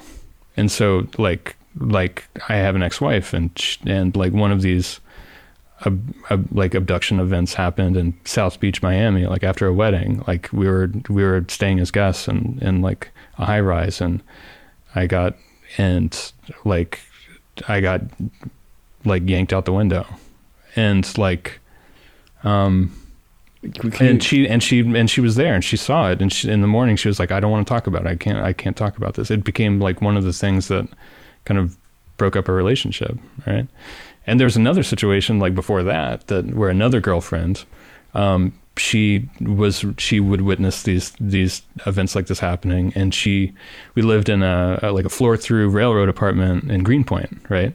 One of those ones that has kind of like an L of rooms, and she'd be like, okay, like where are we going to move the bed next? She like kept wanting us to move the bedroom to a different room to see if it would somehow impact whether these events would be successful or not, or whether they would happen, you know, out of some kind of like strange, you know, I don't know exactly what her psychology was there, but I understand it too, because like I would do similar stuff. I would try to lock the door. I would try to change variables to see if they would shift things. You know what I mean? So the South Beach example. Sure. You go to a wedding. Yep. You are in a hotel room or an apartment building? So, okay. So, it was a friend of the family, my ex-wife's family. And, he was a pretty well-off guy, and he had, as I recall, it was one of those tiny little islands that's between the mainland and South Beach. Like kind of like adjacent to where that little zoo island is in Miami. I don't know if you know that. Yeah. And so it was in one of those big high rises that's kind of like on the way over to South Beach, right? And it was on a high floor, and so we were staying at this guy's place. We had the keys, and they weren't there. We were the only people that were staying there, me and my ex-wife. We're in town. We're going to a family wedding. She was Pakistani, and so we were like always going to weddings, you know. Dude, Pakistani weddings, awesome. They are awesome. Yeah. It's a big part of the culture. It's like 3 days. Like, absolutely. It's absolutely insane. You know, like there's that, you know, costume changes. It's wild. And it's, absolutely. And so, it was really fun. And we had, you know, and that night was kind of like the main night, and we were getting back, and we were staying in a guest room, which was large. It was bigger than this room that we're in right now, and marble or stone floors. I can't remember exactly what, but you know, stone floors, very cold to the touch, and like a big mirror like behind a king size bed, and a huge window, and the window overlooked pools, like one or two pools down below, right? Swimming pools. And like a lot of pools, they were illuminated at night. And I remember I was taking off my suit, and like I just looking out the window because it was a great view. And I look down towards the pool, and I see this weird disturbance, like maybe 5 or 6 stories down, right?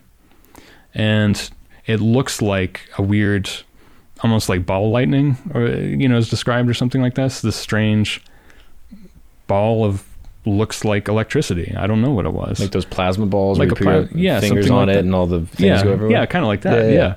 And so one just appears right where I'm looking, between me and the illuminated swimming pool that's down there. And I was like, oh, this is not good, And I don't know why. I think it was happenstance that I happened to be looking in that direction at the time. But as I looked at it, it was either growing or it was coming closer, or both. All right.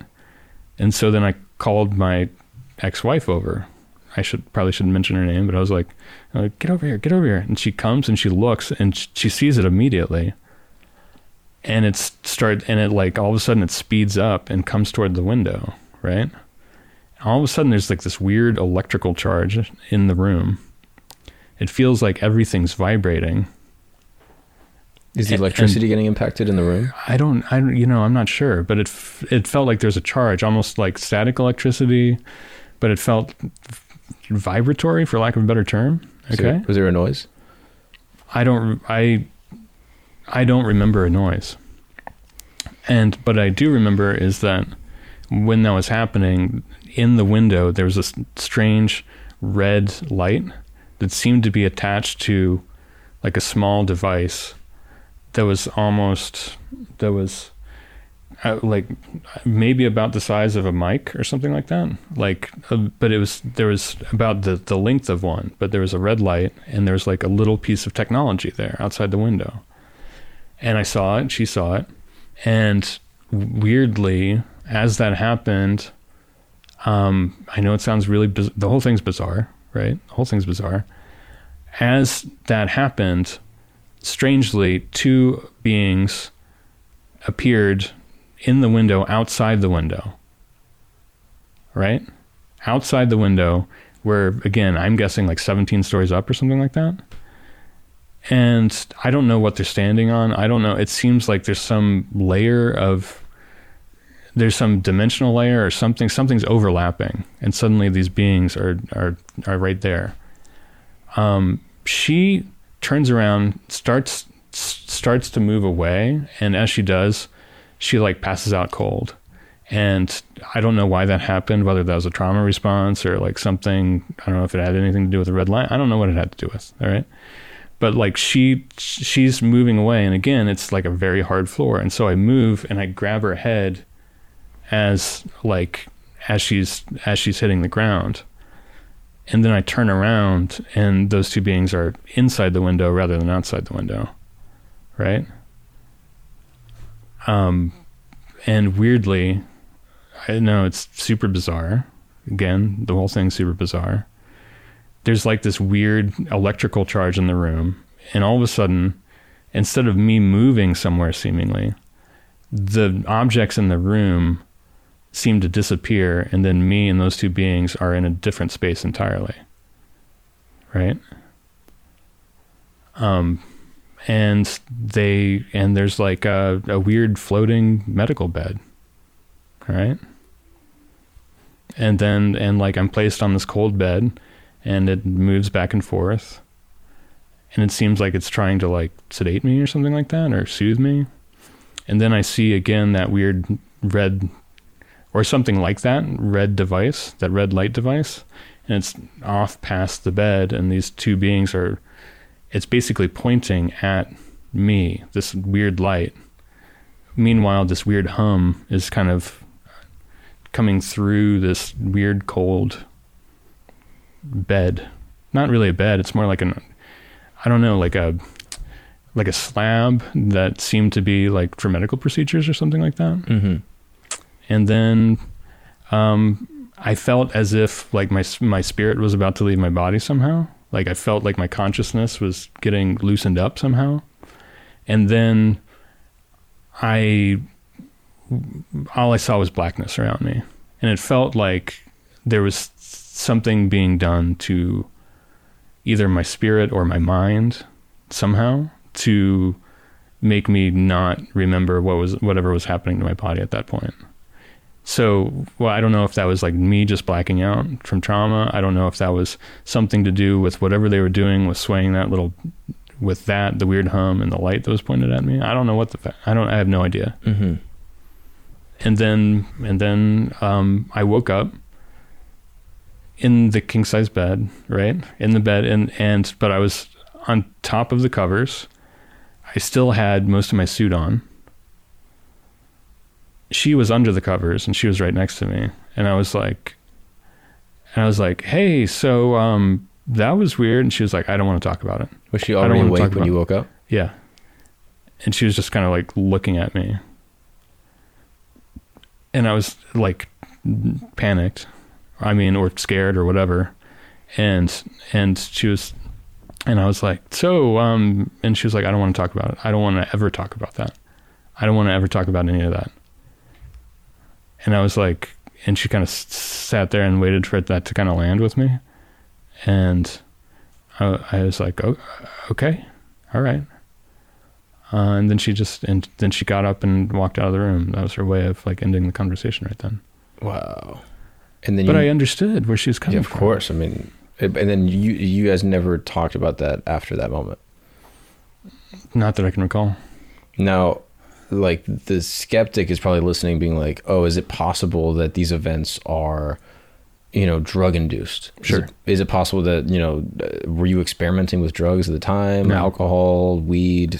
Like, I mean, I drank, but Sure. like I wasn't. But like, drinking doesn't like make something like that happen. Yeah, of course. And also, if you're having experiences when you're 12 years old, like I doubt that you're drinking and doing drugs at 12. No, absolutely not. And then I guess people would point to like, oh, you need to be like evaluated. Like there must be some type of you might be having some type of psychosis that absolutely. would be causing this. Sure. And what is your response to those people? Well, just think about how many people, if what I'm saying is anywhere near accurate, Mm-hmm. and what other people have said is anywhere near accurate, just think of the amount of people that have been unnecessarily prescribed like very, very, hardcore pharmaceuticals, even being institutionalized. Or, there are people that have committed suicide and have done a lot of self-harm because either they themselves were like, they didn't have a support structure around them, nobody believed them, or they didn't necessarily believe themselves, Mm-hmm. And at the end of the day, there's aspects of that are as important as the idea that we're not alone in the universe. Right.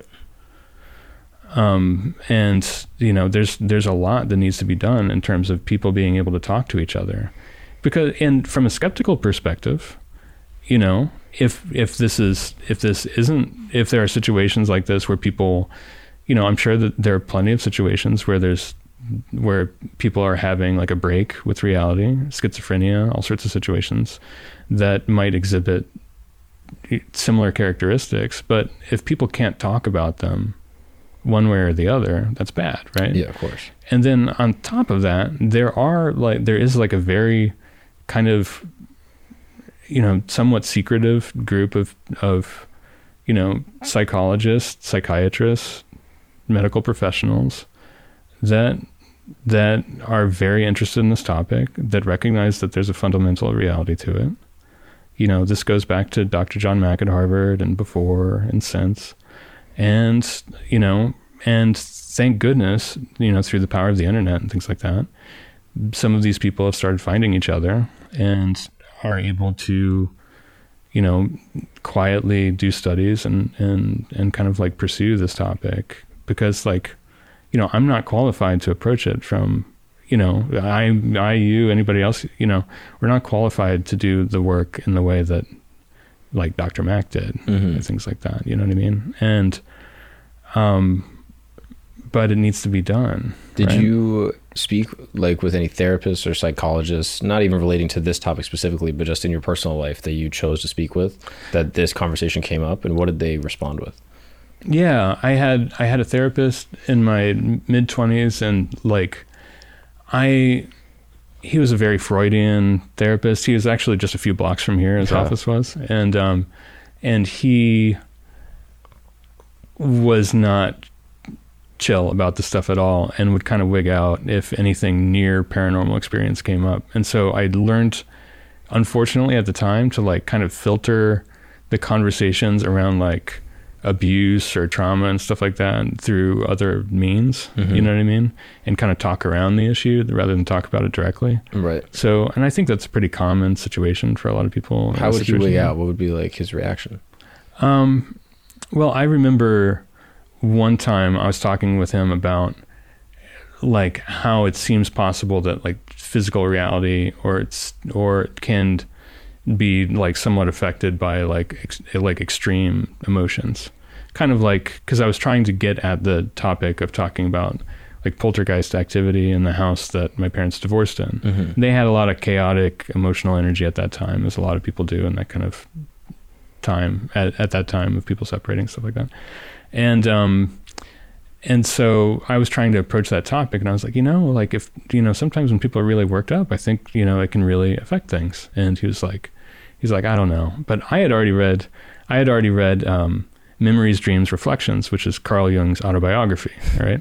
And he had this pivotal story in his autobiography where he talking about this very subject with Freud, and that there was like a knock in the office because Jung was trying to make his point. And he was like, that is what I'm talking about. That's physical reality getting affected by a situation like this. And he's like, there's going to be another knock. And then there was another knock, and Freud flipped out. Well, I told this story to my then therapist, and I don't know if it was anything to do with it or not, but there was like a knock in his bookshelf, right? I mean, like a loud thud in the wall. And like that could have been anything. I don't know that it was paranormal. It could have been whatever. But coincidence. But he wigged out. Yeah, I mean that's very strange. If like while you were telling me the story, if there was a knock, I'd be like, it's bizarre. Yeah, it's bizarre, right? So anyway, like that, whatever the source of that knock was, and I don't know. It is a weird. It's a bizarre coincidence. Yeah, it could have been someone bumping the wall with their elbow. Sure. But why did they bump the elbow against the wall in that exact moment? At that exact moment. But it was enough strange that he, I could see that he was kind of shaking a little bit. I was like, okay, so this is not the kind of stuff that this guy is down with. Right. And you're having to censor yourself, around people that are there to like help you work through things. Exactly. And so, I stopped seeing that guy sometime soon after that. Interestingly, like I think the last session I had, my mom was in town, and he suggested, well, why don't have your mom come to the session too? And I was kind of leery about it. It was, it seemed like a kind of breach in a weird way, or something I wasn't super comfortable with. And at the same time, the point of therapy is to talk about her, right? Yeah, that's what we're here for. Yeah, we can't talk about these people, and it's just, And they live in my head enough. They don't have to. No, but I love my mom, and so she came along, and somehow the subject of the paranormal came up, and I can't remember why. I think he might have brought it up. He was looking for some kind of, he was looking to see if there was a there. I don't know what, but she was like, yeah, that happened. And he was very flummoxed. You know what I mean? By the casualness that she sort of. Yeah. And I think just being like, are they both crazy? Is it just like what else is going on here? Did you feel like he was judging you as like crazy, for lack of a better word? I think that my guess, and I'm not sure because I couldn't see into his head, was that he maybe thought that there was something way more fundamental or important that he had been like missing, or that he had been either ignoring or conveniently ignoring or missing the entire time, and that he was very surprised.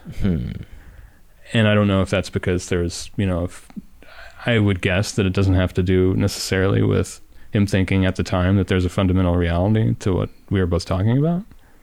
But that's okay. You know what I mean? Like, some people are never going to have an experience like this, and consequently they're never going to believe that it ever happened. Probably most people. I'm sure. Well, I'm not sure. I think, it seems to me that like, and this partially might be just because of the way that I've organized my life and the people that are hang around me now, because like they're going to be people often that are interested in this topic, and there are probably some other people that probably avoid me more, and that's okay. But like when I'm around folks, if I ask somebody like, have you ever had something weird happen? Like I did with you. Mm-hmm. And it's like, a lot of people, they're like, not really. And then they're like, well, there was this one time, and it's something. It's either it's deja vu or it's and like you could think of that as a completely different class of this stuff. That's fine. People say like, oh, I did think that I, saw my grandmother once, and you know what I mean, when I woke up one day and it was weird.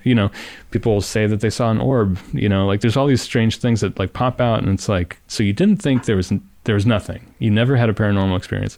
You thought about it for 10 seconds, and then you rattled off something that was obviously not day-to-day reality. Right, but you find people are just in this default position of like, nope, I'm normal. Nothing weird going on here. Absolutely. And that there's a denial about experiences that people have. Yeah, I think so. And not just like conscious. I think there's conscious denial. And then I think that there's like cultural denial, where there's the aspect of like what is talked about in this field as consensus reality, which is like the agreed upon reality when we go to work or we're at the grocery store or whatever. And then even within our family groups, like you were talking about earlier, like Our Lady of Fatima or something like that, that's a different shared reality that you might have with people in a religious group or your family or something like that. Where it's like, oh yeah, that's real. I see. But at work, right. No, I don't believe in the supernatural. Right. Then you hang with your family and you're like, okay, let's pray before dinner to our God in the sky. Exactly. And you're like, okay, well, which is it? Sure. And that your beliefs can be as malleable as the subtext in which you're existing in that exact moment. Absolutely. And so, but then when you go to work, like Marian, apparitions are not right. Right. But that case is fascinating. I mean, we can come back to that later, but like there's a lot going on with that. And like that specific case, there's a lot of parameters around it that people have studied for years, not just because of the religious component, but because of the other things that people reported. Yeah. Like it was also seen by thousands of Portuguese citizens, right? Mm-hmm. Like simultaneously. People reported a buzzing in the air, like the kids did at the aerial school sighting. Right. People reported like a flying hat. Like, what's that? Mm-hmm. People like there are accounts at the time that said that two of the three kids saw a female presence, and that the youngest one saw something that looked more like a weird humanoid non-human being the first couple times, or something along those lines, right? So there seems to be there's also an element where people like Jeff Kripal and a woman, Diana Pasulka, Dr. Pasulka is like a fantastic academic who wrote a book called American Cosmic, looking at situations of spirituality, religion, and paranormal experiences. And there are a lot of folks that are really fascinated with that case specifically, because it seems to be like a key and a lock in terms of like it's a case that people keep rooting around as kind of like, if we can figure this one out, then maybe we've unlocked something big about this whole thing. And maybe it's bigger than just quote unquote aliens. And maybe it's bigger than just spirits of dead religious figures. Right. Yeah. And obviously my perception of the event growing up Catholic, and I guess like the Catholic perception of things, is that Mary appeared to these children in Fatima, Portugal. Mm-hmm. And I think appeared 3 or 4 times, I think. Okay. But yeah, I think it was multiple apparitions to the same children with specific requirements and requests and things that she wanted them to do, or messages she wanted them to relay. And that site now is a wholly religious site for Catholics to sort of pilgrimage to. Mm-hmm. And yeah, it serves as a religious site. That is basically like my understanding of the story from a Catholic perspective. How do you believe the story is, or what is a compelling alternative theory to you about that specific event? Well, it's interesting because there have been other experiences that people have had that have been well recorded, for example, and not put in quite that framework, the Catholic framework. Mm-hmm. Like there's a guy named Chris Bledsoe that lives down North Carolina, as I recall. He lives kind of near Cape Fear, as I recall. Mm-hmm. He had this strange series of situations where he was with some work buddies. I'm not going to get this exactly right, but it's going to be close. And so he was out with some work buddies. He went off and then had like missing time. His buddies were like, "Where'd Chris go? Where'd Chris go?" And he had an experience initially with like one or two beings that were kind of like Grays, but not quite. Right. And one seemed to have like a weird symbol on his chest that looked like a triangle or something like that.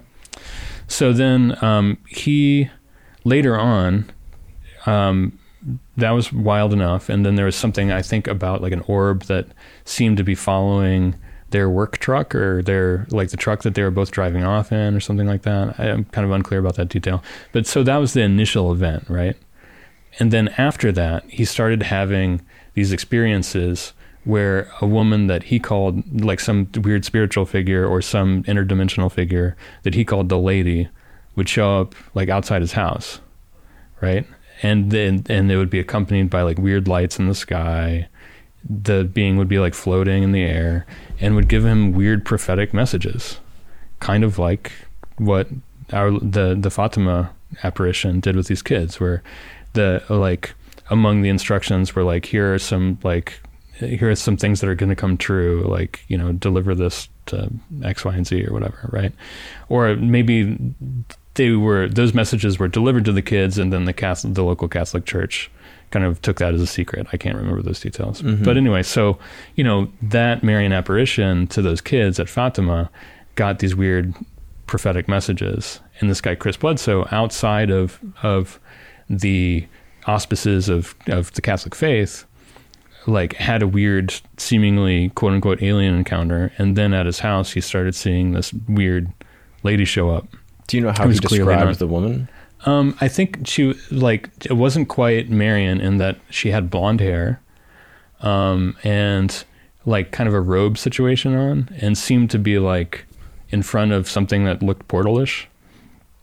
You know, there were other situations that happened that involved like weird spontaneous healings and really strange situations that happened on his kind of like farm ranch area. But it's fascinating, right? Because like, you know, if somebody's not Catholic and then that still happens, and the lady's hair is blonde and not whatever somebody's conception of Mary is, mm-hmm. right? You know, does that fundamentally shift it into another category altogether, or is there some overlap here? Mm-hmm. And, you know, other people have gone to his property and have not necessarily like seen the lady per se, but have seen other orbs like regularly around his property and stuff mm-hmm. like that. And there are at least a half dozen other people that have gone to his property and have tried their best to document these orbs kind of floating around and stuff like that. And he himself has. And, you know, there are aspects of anybody's case like that where it's like, you know, you don't know exactly how accurate he remembers everything to be. Like, nobody knows where this apparition came from. How is it connected to that weird initial situation where he had missing time and saw some of these beings? Who knows? But, you know, it doesn't necessarily mean that the Marian apparition at Fatima wasn't a religious experience for all those people. Mm-hmm. And like, there's something about spirituality and the paranormal that there's a lot of overlap there, right? Clearly. And maybe it's just because when people have extraordinary experiences, it becomes a spiritual experience for them. Right. Right? Are you familiar with Our Lady of Guadalupe? A bit, yeah. But that was interesting to me, and the one that I was really drawn to as a kid, because I just thought the details of it were quite like so interesting. That effectively you had this guy Juan Diego, I think is his name, and he is a Mexican farmer living in Mexico, I think like 1700s or something like that. Okay. And he is working on his farm, sort of on like the crest of a mountain range. And again, I'm going to be butchering the details here, but the general idea is that Mary appeared to Juan Diego, and in her apparition, she was like wearing a robe and effectively asked him to build a church, a Catholic church mm-hmm. in this specific place. And that if he was able to convince the bishop at the time to do it, that it would convert the like sort of diaspora of people in Mexico at the time. and the different like indigenous groups that were in Mexico at that time. And so he did, and he was like, but if I go to the bishop, he won't believe that this happened. Like, why would he believe that this was a real thing? And in the ground, I think, where she was appearing, it was in the wintertime in Mexico where there's not as much growth. And on the ground where she appeared, there were all these flowers that sprouted up from her feet. And she said, show these flowers to him, and it'll prove that something supernatural happened, that these flowers couldn't have grown in this season, and they can't be fresh like they are right now. So cut the flowers, put them in your tilma, which is basically like a poncho kind of thing that was common for Mexican farmers to wear at the time. And he was like, okay, I'll do that. So he put all the flowers in his tilma and went to the bishop, and basically is explaining the story, and the bishop's kind of skeptical, and then he drops the tilma to reveal all the flowers and show him the flowers of the proof of this supernatural event. And the bishop didn't even look at the flowers. He just looked at the farmer, because on his tilma was a perfect, basically like symbol of the apparition that appeared on his tilma. Wow. Which has, it's a famous image that people have seen now. If you search Our Lady of Guadalupe, you'll see it. And it's a common tattoo, or things that people, specifically Mexican people, will put on like their cars or have it in their homes framed and things like that. And that image is effectively like a graphic from that event that they've examined it, and they don't see brush strokes, so they have concluded that it's not really painted, and that the paint that they used at the time couldn't have held up in color to now, and that the tilma is made out of like a specific type of like plant fiber, and that those plant fibers typically break down within like 50 to 80 years, and this plant fiber hasn't broken down. Wow. They point to her appearance is sort of ethnically ambiguous, which is uncommon for the time. Interesting. Typically, people of the location will, depict things as they are. So if it's white people in the group, they'll depict things as whiter. If it's black people in the group, they'll depict them as darker skin. But this Marian apparition is specifically ethnically ambiguous, and some people attribute that within Catholic tradition as sort of a indicator to the people that all people are welcome within the church. Yeah. And that you have, indigenous, Aztec Mexicans, Aztecas that converted, and then you have like Hispanic, Spanish immigrants that go to Mexico that also convert, and that all these people are now a part of this one uniform faith because of the ambiguity of her ethnicity. People point to like her robe. They suggest that the stars present on her robe on the actual tilma are precisely in the way that the Earth's constellation was over that spot in Mexico on that exact day, but not from the ground to the sky. That it's actually inverse from beyond the stars to Earth. Interesting. And people always point to that fact. And then other types of like religious things. She's standing effectively on like a half moon or like a crescent, and people point to that as like this idea that sort of stepping on like the notion of like Satan, because like as it's represented in like that half moon is another like Catholic tradition. I'm not exactly sure, but there was just a lot of details. I remember as a kid reading about it, being like, oh, this is kind of a cool sort of miraculous story. And then I went to go see it when I was in Mexico a year or two ago. Yeah, which is kind of like a cool experience.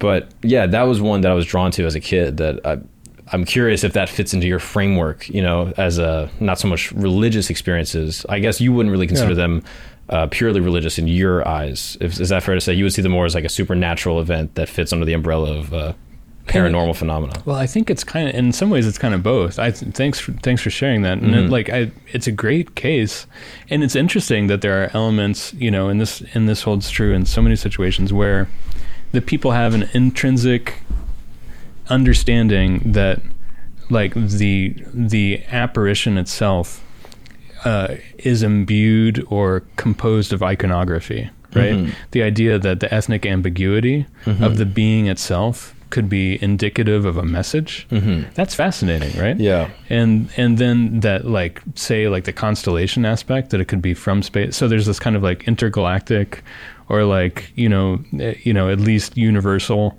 element to it that involves space that still kind of is bound into this religious. There's other details with the constellation that like the Leo, like the constellation Leo is appearing directly over her womb. Yeah. So you can't see it in the actual apparition on the tilma because it's just sort of on her robe. Yeah. But if you're able to sort of triangulate all the other star positions, Yeah. you can see the whole constellation, and the Leo is behind her, but it basically overlaps perfectly on her womb. And so people point to that as, Christ being, the Leo, and that type of Catholic symbology.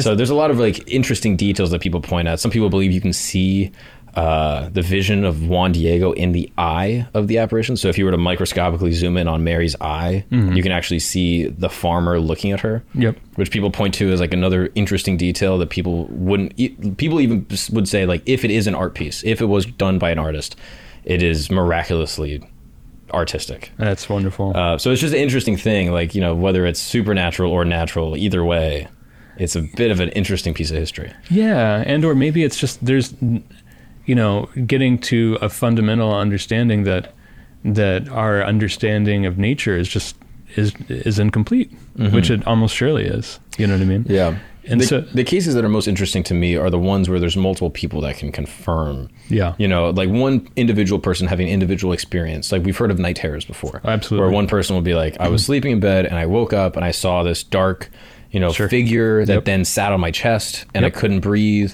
Yeah. And then I, passed out, or I went back to sleep and then I woke up and it was gone. Yep. And I think most people kind of hear those situations and they sort of explain them as, some sort of like subconscious experience that is in your head, that you saw this thing and anxiety and it laid on you, but it didn't actually happen. Yeah. And it's easy to sort of dispel those things because it's an individual, one person who's reporting a story. Sure.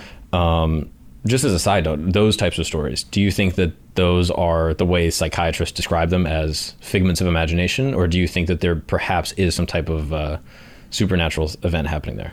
I mean, I think that people can have like regular night terrors and hallucinate and or have some carryover from the dream life into their waking life. Maybe particularly if they're under the influence of something, or maybe if they have a really high fever. Sometimes people see things when they have super high fevers that may or may not be there, and at the same time there does seem to be like a big overlap. And like one area that's really interesting is that people that report being able to, that have had out-of-body experiences, either because they had a near-death situation and it seemed like their spirit or their consciousness left their body, like however you want to frame that, and then there are other people that report being able to, travel with their consciousness outside of their body regularly, right?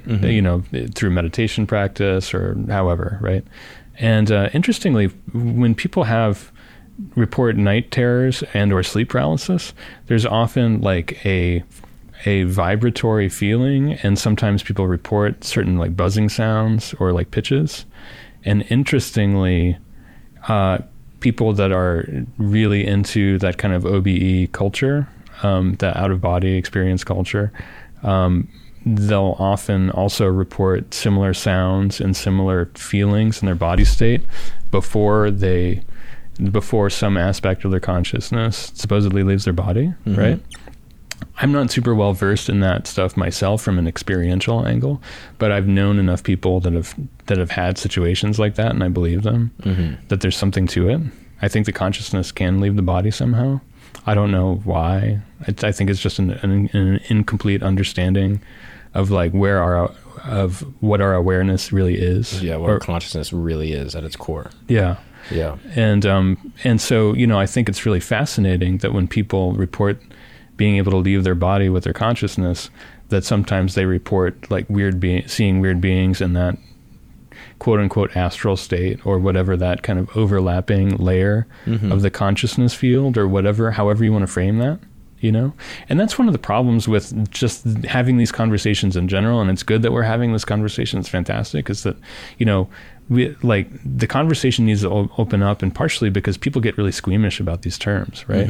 If you say like, oh, maybe we don't know where our mind really is. You know what I mean? Maybe we don't have a complete understanding of our consciousness. Most people would agree on that. I think a lot of people would anyway.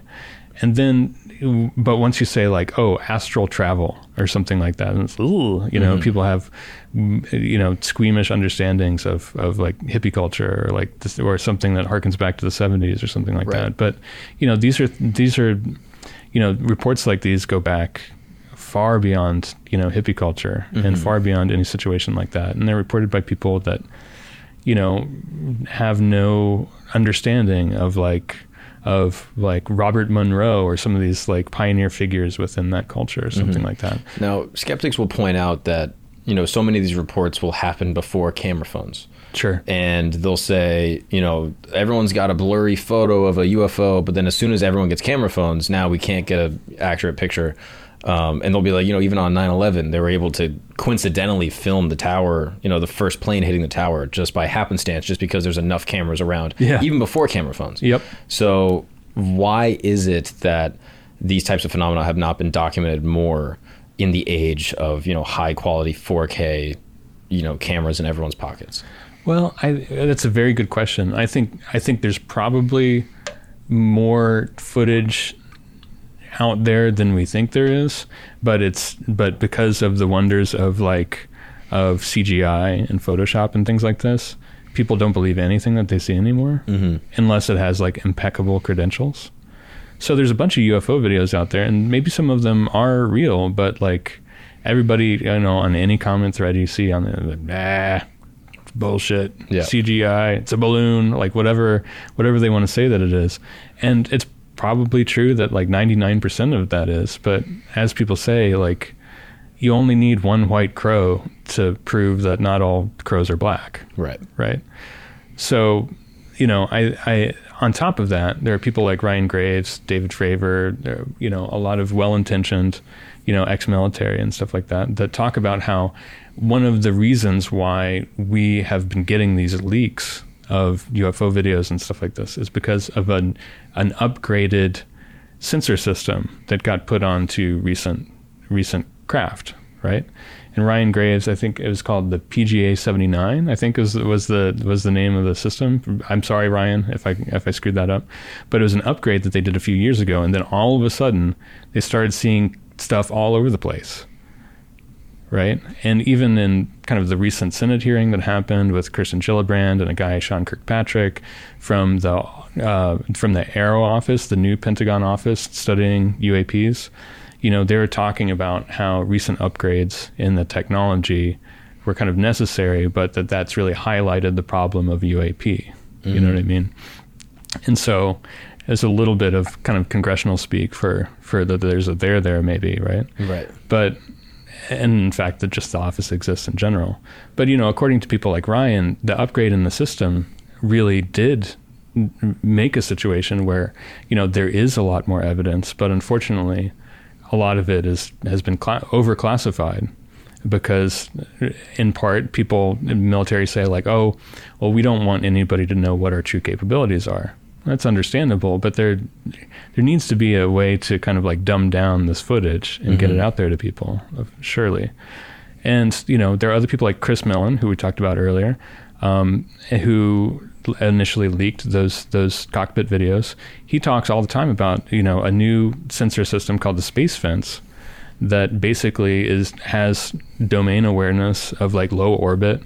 And he keeps mentioning it without kind of going too far, because he can't talk about confidential programs and things like this, but he keeps kind of hinting at the idea that Space Fence and detection systems like it have been tracking things going in and out of orbit, or like from space down to the planet, or vice versa, right?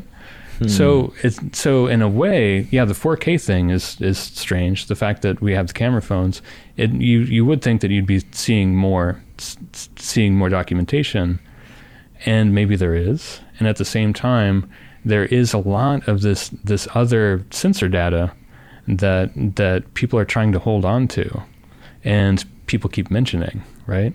And so I'm hopeful, and from what I've heard from various folks like Chris and like Ryan, there's a high level of confidence that some of this material is going to be seen by the public soon, and or that people are going to be hearing from whistleblowers that have worked in confidential programs that have been studying this issue, that have been paid by the military or by defense contractors to really tackle this issue. And that some of those people have already testified, not just to the Aero Office and the Pentagon, but have also privately testified to congressional committees, and have also given testimony to independent journalists like James Fox. And so, in some ways there are some contingency plans for some of these whistleblowers, which is quite smart. That, a lot of people don't trust the Pentagon. A lot of people don't trust Congress. Sure. But, if these people are kind of like putting their ducks in a row to talk to the right amount of people and across a range of backgrounds, then it seems like some of that information is going to be coming out pretty soon. And I'm very hopeful about that. Would you consider that like disclosure, when people talk about the disclosure? How long do you think until that moment when, the public is made aware, like, hey, there is a confirmation that there is, extraterrestrial non-human life? Yeah. I mean, I think that it's very, very likely that we're going to have significant revelations about that within the next year, within the next 365 days, given what some of these whistleblowers have been talking about, specifically with regard to the idea of recovered craft by a non-human species, right? That there is in possession by some defense contractor out there, or multiple, material that was recovered, like a Roswell situation, that was obviously not human civilization, right? And so I am aware that some of these whistleblowers that have talked to the Aero Office, that have talked to congressional committees, that have talked to people like Kirsten Gillibrand, who recently did a public hearing on UAP issues just a few weeks ago, that these people have heard these stories from people that aren't just ex-military witnesses, but are people that were tasked with dealing with components or objects that were recovered from these situations. And what are the most compelling cases of, craft recovery that you think would be coming out? Oh, sure. Okay. So one of the most compelling ones that I can think about right now, that has pretty good documentation around it, is the 1996 Varginha, Brazil case. James Fox, a director, he's a friend of mine. He was on Rogan just a couple weeks ago talking in part about this case and a bunch of other cases in general. 1996, Varginha, Brazil. There was people reported seeing a capsule-shaped craft that appeared to have like a gaping hole in it, that it was somehow fractured. This craft is flying low. And then later, several different groups of people saw at least two different somewhat humanoid, I mean bipedal. They weren't grays, they were actually red, apparently, about 4 feet tall. And they had strange protrusions on their head. All right. And they smelled like sulfur. Okay. And one of them was in this yard that James went and documented. He did a movie about this case called Moment of Contact. I think it was 3 or 4 girls saw this creature kind of hiding in a yard. And then another one was seen blocks away. And as that happened, a seemingly U.S. Air Force plane, people were starting there, over the course of this day, people were reporting this craft and stuff like this. All of a sudden, this huge U.S. Air Force plane flies into the local airport without announcing itself. It just lands, and there's a hubbub about that. And people that were working at the airport at the time reported that this happened. Right, military with no markings get off, and there's a crash retrieval process. Apparently that craft went down somewhere and at least part of it was loaded onto this huge cargo USAF plane, right? At the same time, this other guy apparently handled one of the beings, right? And he got scratched in the process, and the being was, one of these beings was apparently apprehended and taken to a local hospital in a body bag while it was apparently maybe still alive. X-rays were done of it at the hospital with it in this body bag. The guy who tried to handle this creature said it was kind of wet, got a scratch, and weirdly a couple weeks later died of like a crazy rare, like horrible, like body, like this horrible infection that basically created like gaping wounds in his body, right?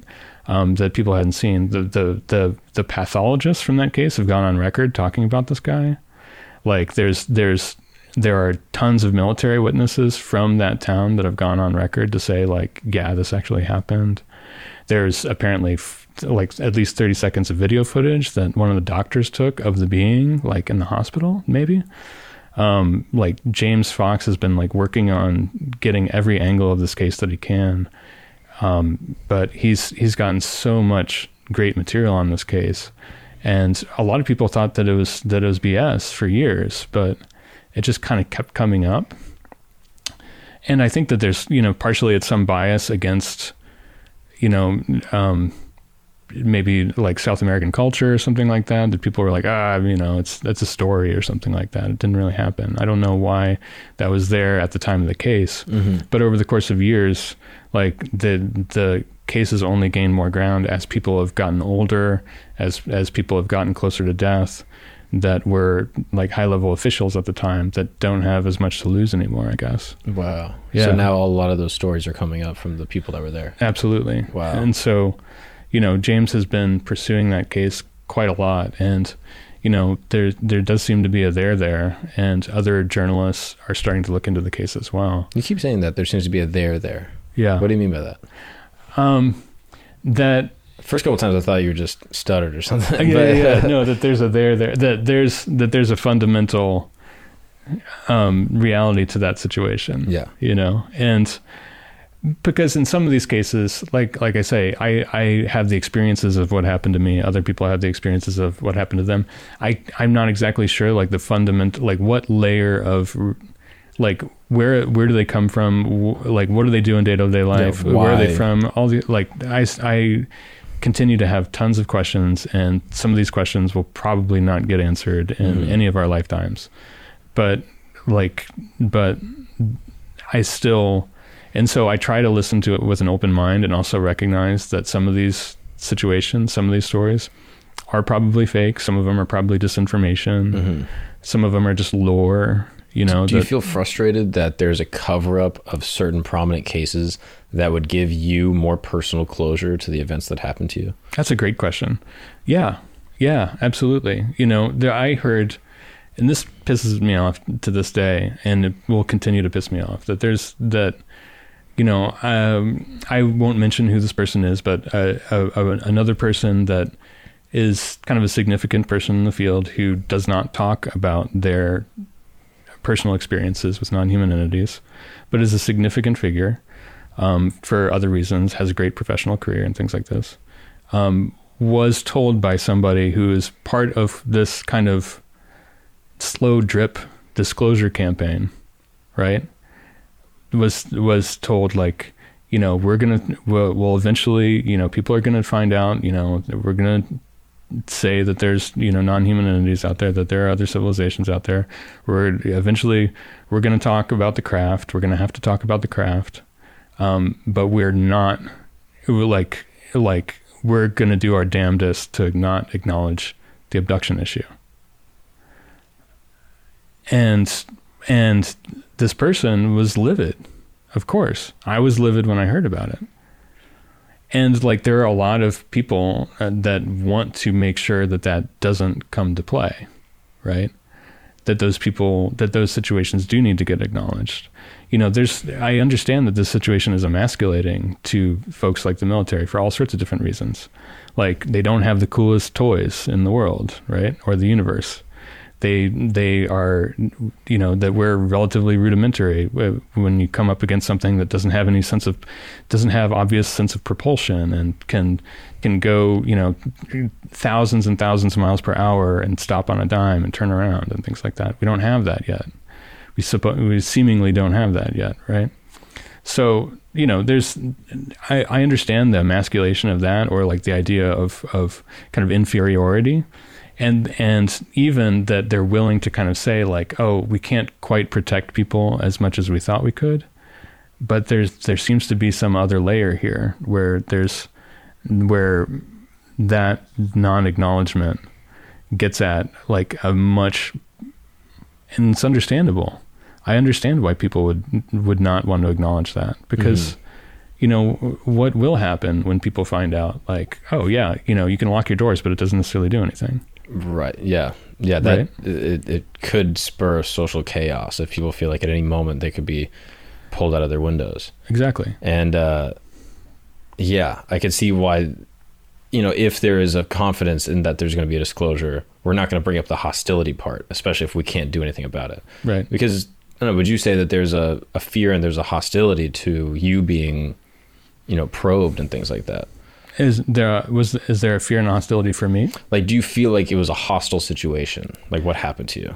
I felt like it was, I was terrified of it. Mm-hmm. And like, looking back on it, maybe it is like the sea turtle analogy where it's like, just some marking program, and I can conceptualize it on that scope. I'm not exactly certain that these beings were like, oh, let's just fuck with the humans. It'll be fun. Yeah, let's just go out. And it's like cow tipping or something like. I don't think that that's exactly what's happening. I think these beings were like doing a job, right. That they were doing a task, and that like me being super terrified and it feeling like kidnapping, it feeling like assault in some ways, and it feeling abusive, in many different ways, does that is kind of enough. Do you know what I mean? And there's the whole concept of just like not asking for permission, and that is completely understood, in like the culture of sex and right. like many different situations. Like you always have to ask the other person's permission. Yeah, consent is super important. Yeah. And so, there are so many different layers to these situations where regardless of what the end goal is here, that there's some basic there's some basic levels of trust that aren't established in a situation like that. Has it changed your perspective as far as like how you view humans interacting with other animals? Yeah, that's a great question. Yeah, absolutely. Because, we look at how we treat animals around us. We act like we have dominion over everything, right? Yeah, we go fishing, we abduct a fish. Yeah. We eat it, which that's one thing, then it's just dead. Or we, kind of take some pictures with it, throw it back. Yeah. And what does it do when it goes back to, it's like, you don't believe what just happened. Yeah. You know what I mean? Which is like a funny concept to think about. But if you're suggesting that there's some type of like expanded idea of intelligence, and we're more intelligent than fish, and let's say there's something more intelligent than us that is effectively abducting or fishing with us. Yep. That behavior and that consent that you talked about is the consent is the important feature. And right. Does that consent, apply to all living things? Yeah. If we don't like it happening to us, should we do it to other people? It's interesting. Well, yeah. And like, like we were talking about before we got on camera, like what is going to happen eventually with AI, like both in terms of, and other kinds of forms of detection, like is it going to be that like eventually, AI systems are better able to correlate these data points than we are, and is able to find more. But like people are already working on trying to train AI to decipher like communication, like birdsong, or like communication with animal species and stuff like this, right? Well, what if that's successful, right? What if all of a sudden it's like, oh, I can understand what my dog is saying. Right. We can understand what the birds. Are we going to then ask for permission from all these things before we start doing stuff? Yeah, it really impacts the fabric of how we interact with other species. 100%. Now, I also want to ask about the situations that you've had in Greenpoint here in New York. Sure. And that's interesting to me because your girlfriend at that time, is that your current girlfriend, or was that no, that's an ex? That was an ex, yeah. That your girlfriend at that time seems to be slightly more accommodating than your ex-wife. Right. That when that event happened with her, your ex-wife was like, shut down, we're not talking about it. Yep. What were the events that happened at the Greenpoint place, and how did your girlfriend react to it in that time? Well, there would be situations where I'd wake up and I would be in the act of being kind of like either like some form of a medical procedure going on, seemingly like me in like a very strange room that didn't have any corners to it. That white room again. Yeah, kind of like similar to that room. Was it the same room or was it different? That was a different room. Mm-hmm. Like different room entirely. But waking up and having a procedure done, or I would be waking up and I know it sounds strange, but I would seemingly be like levitating through a room towards like the back window of that apartment, right? That railroad apartment. And like, I remember wanting to think that it was a dream. But after my girlfriend started reacting to it and being like, maybe we should just move the bed into a different room. Maybe then it won't happen. What was her reaction in that moment? Like, you're now levitating, effectively floating through a room. Does she see you? I don't remember, like, so long ago, I don't remember all the details of like what she can recall. Mm-hmm. And like, I like these days, I wouldn't mind like calling her up. Enough time has passed, but I haven't done it yet. Sure. I'd be curious to hear what she can recall of it now. But at the time, she would speak really obliquely about it. She was like, yeah, that was weird what happened. That was really weird. And like, I didn't really want to be super explicit about what would happen either. But she would be around when situations like that would happen. Mm-hmm. I remember waking up and having a situation like that happen and screaming to her, you know what I mean? Screaming her name. Situations where I would wake up and like in a different state than when I went to bed, like, or both of us, like waking up with my clothes on again, or like waking up in a different in a different way than I normally would, right? Mm-hmm. And then her kind of being like it happened again. And I'm like, yeah, I know. And like, what are we going to do about this? Did she ever report you like not being in bed? Yeah. Like she would wake up the next morning and be like, gone. Yeah. And she would be like, where'd you go? Yeah. And you're like, what do you mean I didn't go anywhere? Yeah. There were situations that I didn't quite recall. Mm-hmm. And that she wasn't the only person that would report this where I wouldn't remember like a situation. And again, I don't know if that's trauma. I don't know if that's just, something that the beings could do. Probably maybe it's both. Mm-hmm. It's widely reported on that people have patchy memories of these situations happening. I can totally attest to that. Mm-hmm. And and that aspect is also scary, right? Because what does that really mean, right?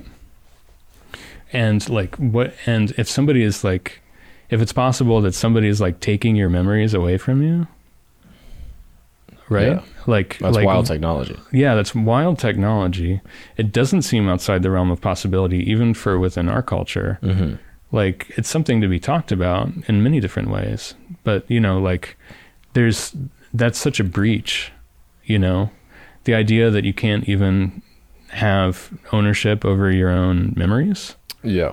That those could be taken away from you. It's, there's so many levels where it's not just, yeah, there are weird beings and this and that and this and that. And it's not just the advanced technology, which seems indistinguishable from magic, like being able to levitate beings. What is theoretically possible, it's called quantum tunneling, the idea that you could pass matter through other matter by kind of like vibrating it in such a way that you kind of like shift, like I shift, like, I don't know, your molecules or something like that, so that the matter can just pass through itself. Right? it's wild, and it's hard to even conceptualize how some of this stuff is possible. But then, there are so many other layers to it. People talk about telepathic exchanges, right? People there's so much to just thinking about what is the consciousness? What does that mean for consciousness? What does that mean for how, if they can communicate with us telepathically in a very straightforward way, why aren't they doing it to make their intentions better known? Mm-hmm. If they can do that, then why is there such secrecy around things in general? Yeah, I think that's a valid question. I'm always curious, what is the intention of a non-human being so secretive about their presence? When Darwin goes to the Galapagos to go examine turtles, he just walks on the beach and looks at them. Yep. And they look at him and they go, oh, there's a, ape, monkey, human thing standing right next to us. And it's almost confrontational. Yeah. It's we're going to look at you. I'm going to write down what I saw, take some pictures of you. I'm going to, maybe grab one of you and flip you over and examine your markings. But it's a very direct experience. Yes. And it seems like the common discourse is suggesting that when non-human beings come to Earth, they're observing us in a very secretive, surreptitious way. Mm-hmm. And I don't really know why they would be so secretive when we aren't. Right. I mean, some people even suggest that they know that we as a culture aren't ready for them yet. Mm-hmm. That might be the case. It might also be how much would that screw with whatever medical experiments or, tracking programs they're doing? Right. Would it disrupt the controls or things like that? Yeah. And at the same time, there's, there are people like some of these whistleblower types that say that people that have some of these experiencers that have had situations like this have been secretly tracked for decades. Mm-hmm. And secretly tracked by some of these programs, mm-hmm. right?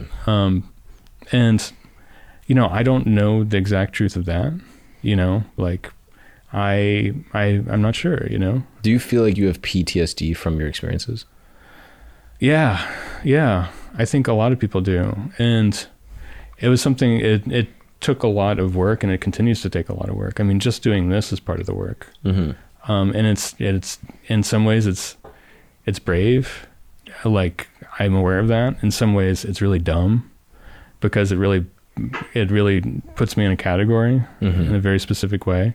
And it's partly why you might not have even necessarily known that these experiences happened to me before I showed up in the room today. No, I didn't. Because I don't talk about them very often. Right. But, and people know me more as a guy that knows about this stuff and talks to other experiencers. Mm-hmm. And it's because I choose to not have this be the headline. Right. You know what I mean? And when this is posted, if it's I saw fucking aliens, it'll make a piece of my soul die. Sure. Yeah, that makes sense. I would rather not have that be the headline. Be the main thing, of course. I wouldn't like that. Yeah. Now, when you meet with other experiencers, is there a immediate connection where you're oh, we had the same thing? And are they describing details to you that you've never told anyone? Yeah. And what are those experiences like? Are those intense? Yeah, they can be really, really intense, because there's overlap with experiencers in general. If I'm talking to somebody who also grew up in a haunted house or something like that, or what people think of as a haunted house, mm-hmm. there's a level of connection there. But those experiences seem to be a little bit more universal among cultures. Mm-hmm. I mean, going back thousands and thousands of years, who hasn't heard a ghost story that is pretty chilling at one point or another, right? Sure.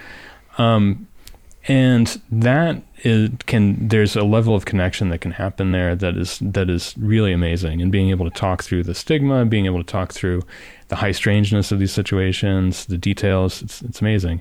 And there are some people that I've talked to that are seemingly from the very same whatever medical or pull-out program, or however you want to think of that seem to be from the exact same situation, with the similar beings doing the same stuff, men and women. And I've met them over the last years, and there are a couple of people that I know that are strongly associated with the John Mack Institute and things like that still to this day get kind of shook to their core when all of a sudden they hear a detail that they haven't mentioned for years or haven't thought about for years. That's true for me, and I've seen it be true for other people. And it's I think one of the reasons why people connect this to spirituality and religion so much is because when something like that happens and you hear a detail like that takes you back like 35 years or whatever, you want to meditate, man. Mm-hmm. You know what I mean? You need to find like peace. Yeah.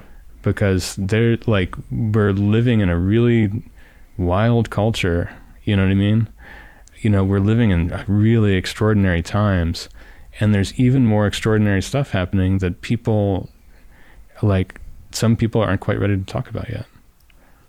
Religious people probably would hear your story and say, oh, you're being attacked by demons, that Sure. there's a negative demonic force from the devil that is interfacing with you for some reason. Mm-hmm. What are your thoughts as to those claims? Do you think that could fit in the framework of how you believe these things to work? I think there are probably, I don't doubt that there are probably malicious intelligences that somehow overlap with our lives.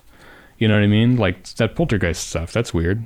You know what I mean? People report like shadow beings and stuff like that. And those seem malicious. I don't know whether they're demons.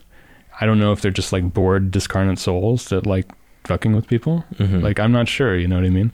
But there does seem to be some fundamental reality in some ways to that stuff, and they seem to enjoy like getting like provoking people. Right. And like, so there's a balance point there where it's like, if like stuff like that really happens to people, and I think it does, and then that person becomes mentally unwell from that situation, I can understand from a professional psychiatry standpoint or psychology counseling standpoint, how if you came into that 30 years into somebody holding a secret that's that hardcore, how it'd be really hard to untangle that pile of cables. You know what I mean?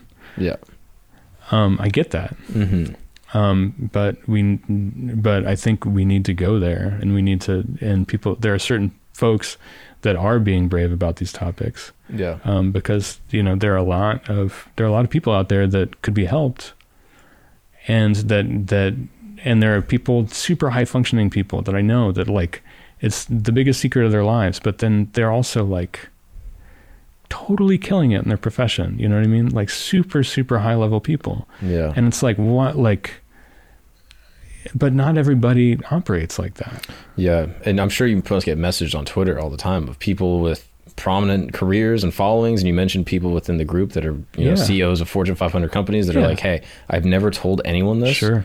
Yeah. And I need to talk to you about this because I had the same thing happen. 100%. Like once a week. Yeah. Like sometimes every day, you know, like, wow. there's people all the time. I mean, for the experiencer group, there's an average of 5 to 10 people joining per week. Those are people that join. Those aren't just people that reach out. Yeah, like that, the people that reach out is like way more than that. Mm-hmm. And you know, I got an email an hour and a half before I came here today. That was a forward from a prominent journalist who is like, this person needs help. Like, what can we do for this person? Wow. And that happens all the time. And like, thank God that there's more, or thank whoever, thank what universal spirit, whatever deity or spirit you want to talk to, thank the consciousness field, whatever. Like, thank goodness that there are more people out there that are willing to take this on, because it's going to take everybody. Do you think there's a possibility of like this Project Blue Beam idea? Oh, where yeah, you know, I mean, I know you got to run. I don't want to keep you too long. Yeah, Project Blue Beam is really fascinating. So there's this idea. There's this, you know, I don't know about any kind of fundamental reality to this. This is an old piece of lore that eventually the powers that be, you know, military contractors, whoever, the same kind of people that were behind the cover up, the same kind of people that, you know, ran Project Blue Book to make a disinformation campaign to kind of like make all this look like the province of crazy people, right? That eventually, to scare the populace, that like imaginary flying saucers or imaginary non-human entities and things like that, using holographic technology, would be utilized to basically like scare people into submission in some ways, right? That's kind of like the core idea behind Project Bluebeam, as I understand it, or as I've kind of received the lore of that.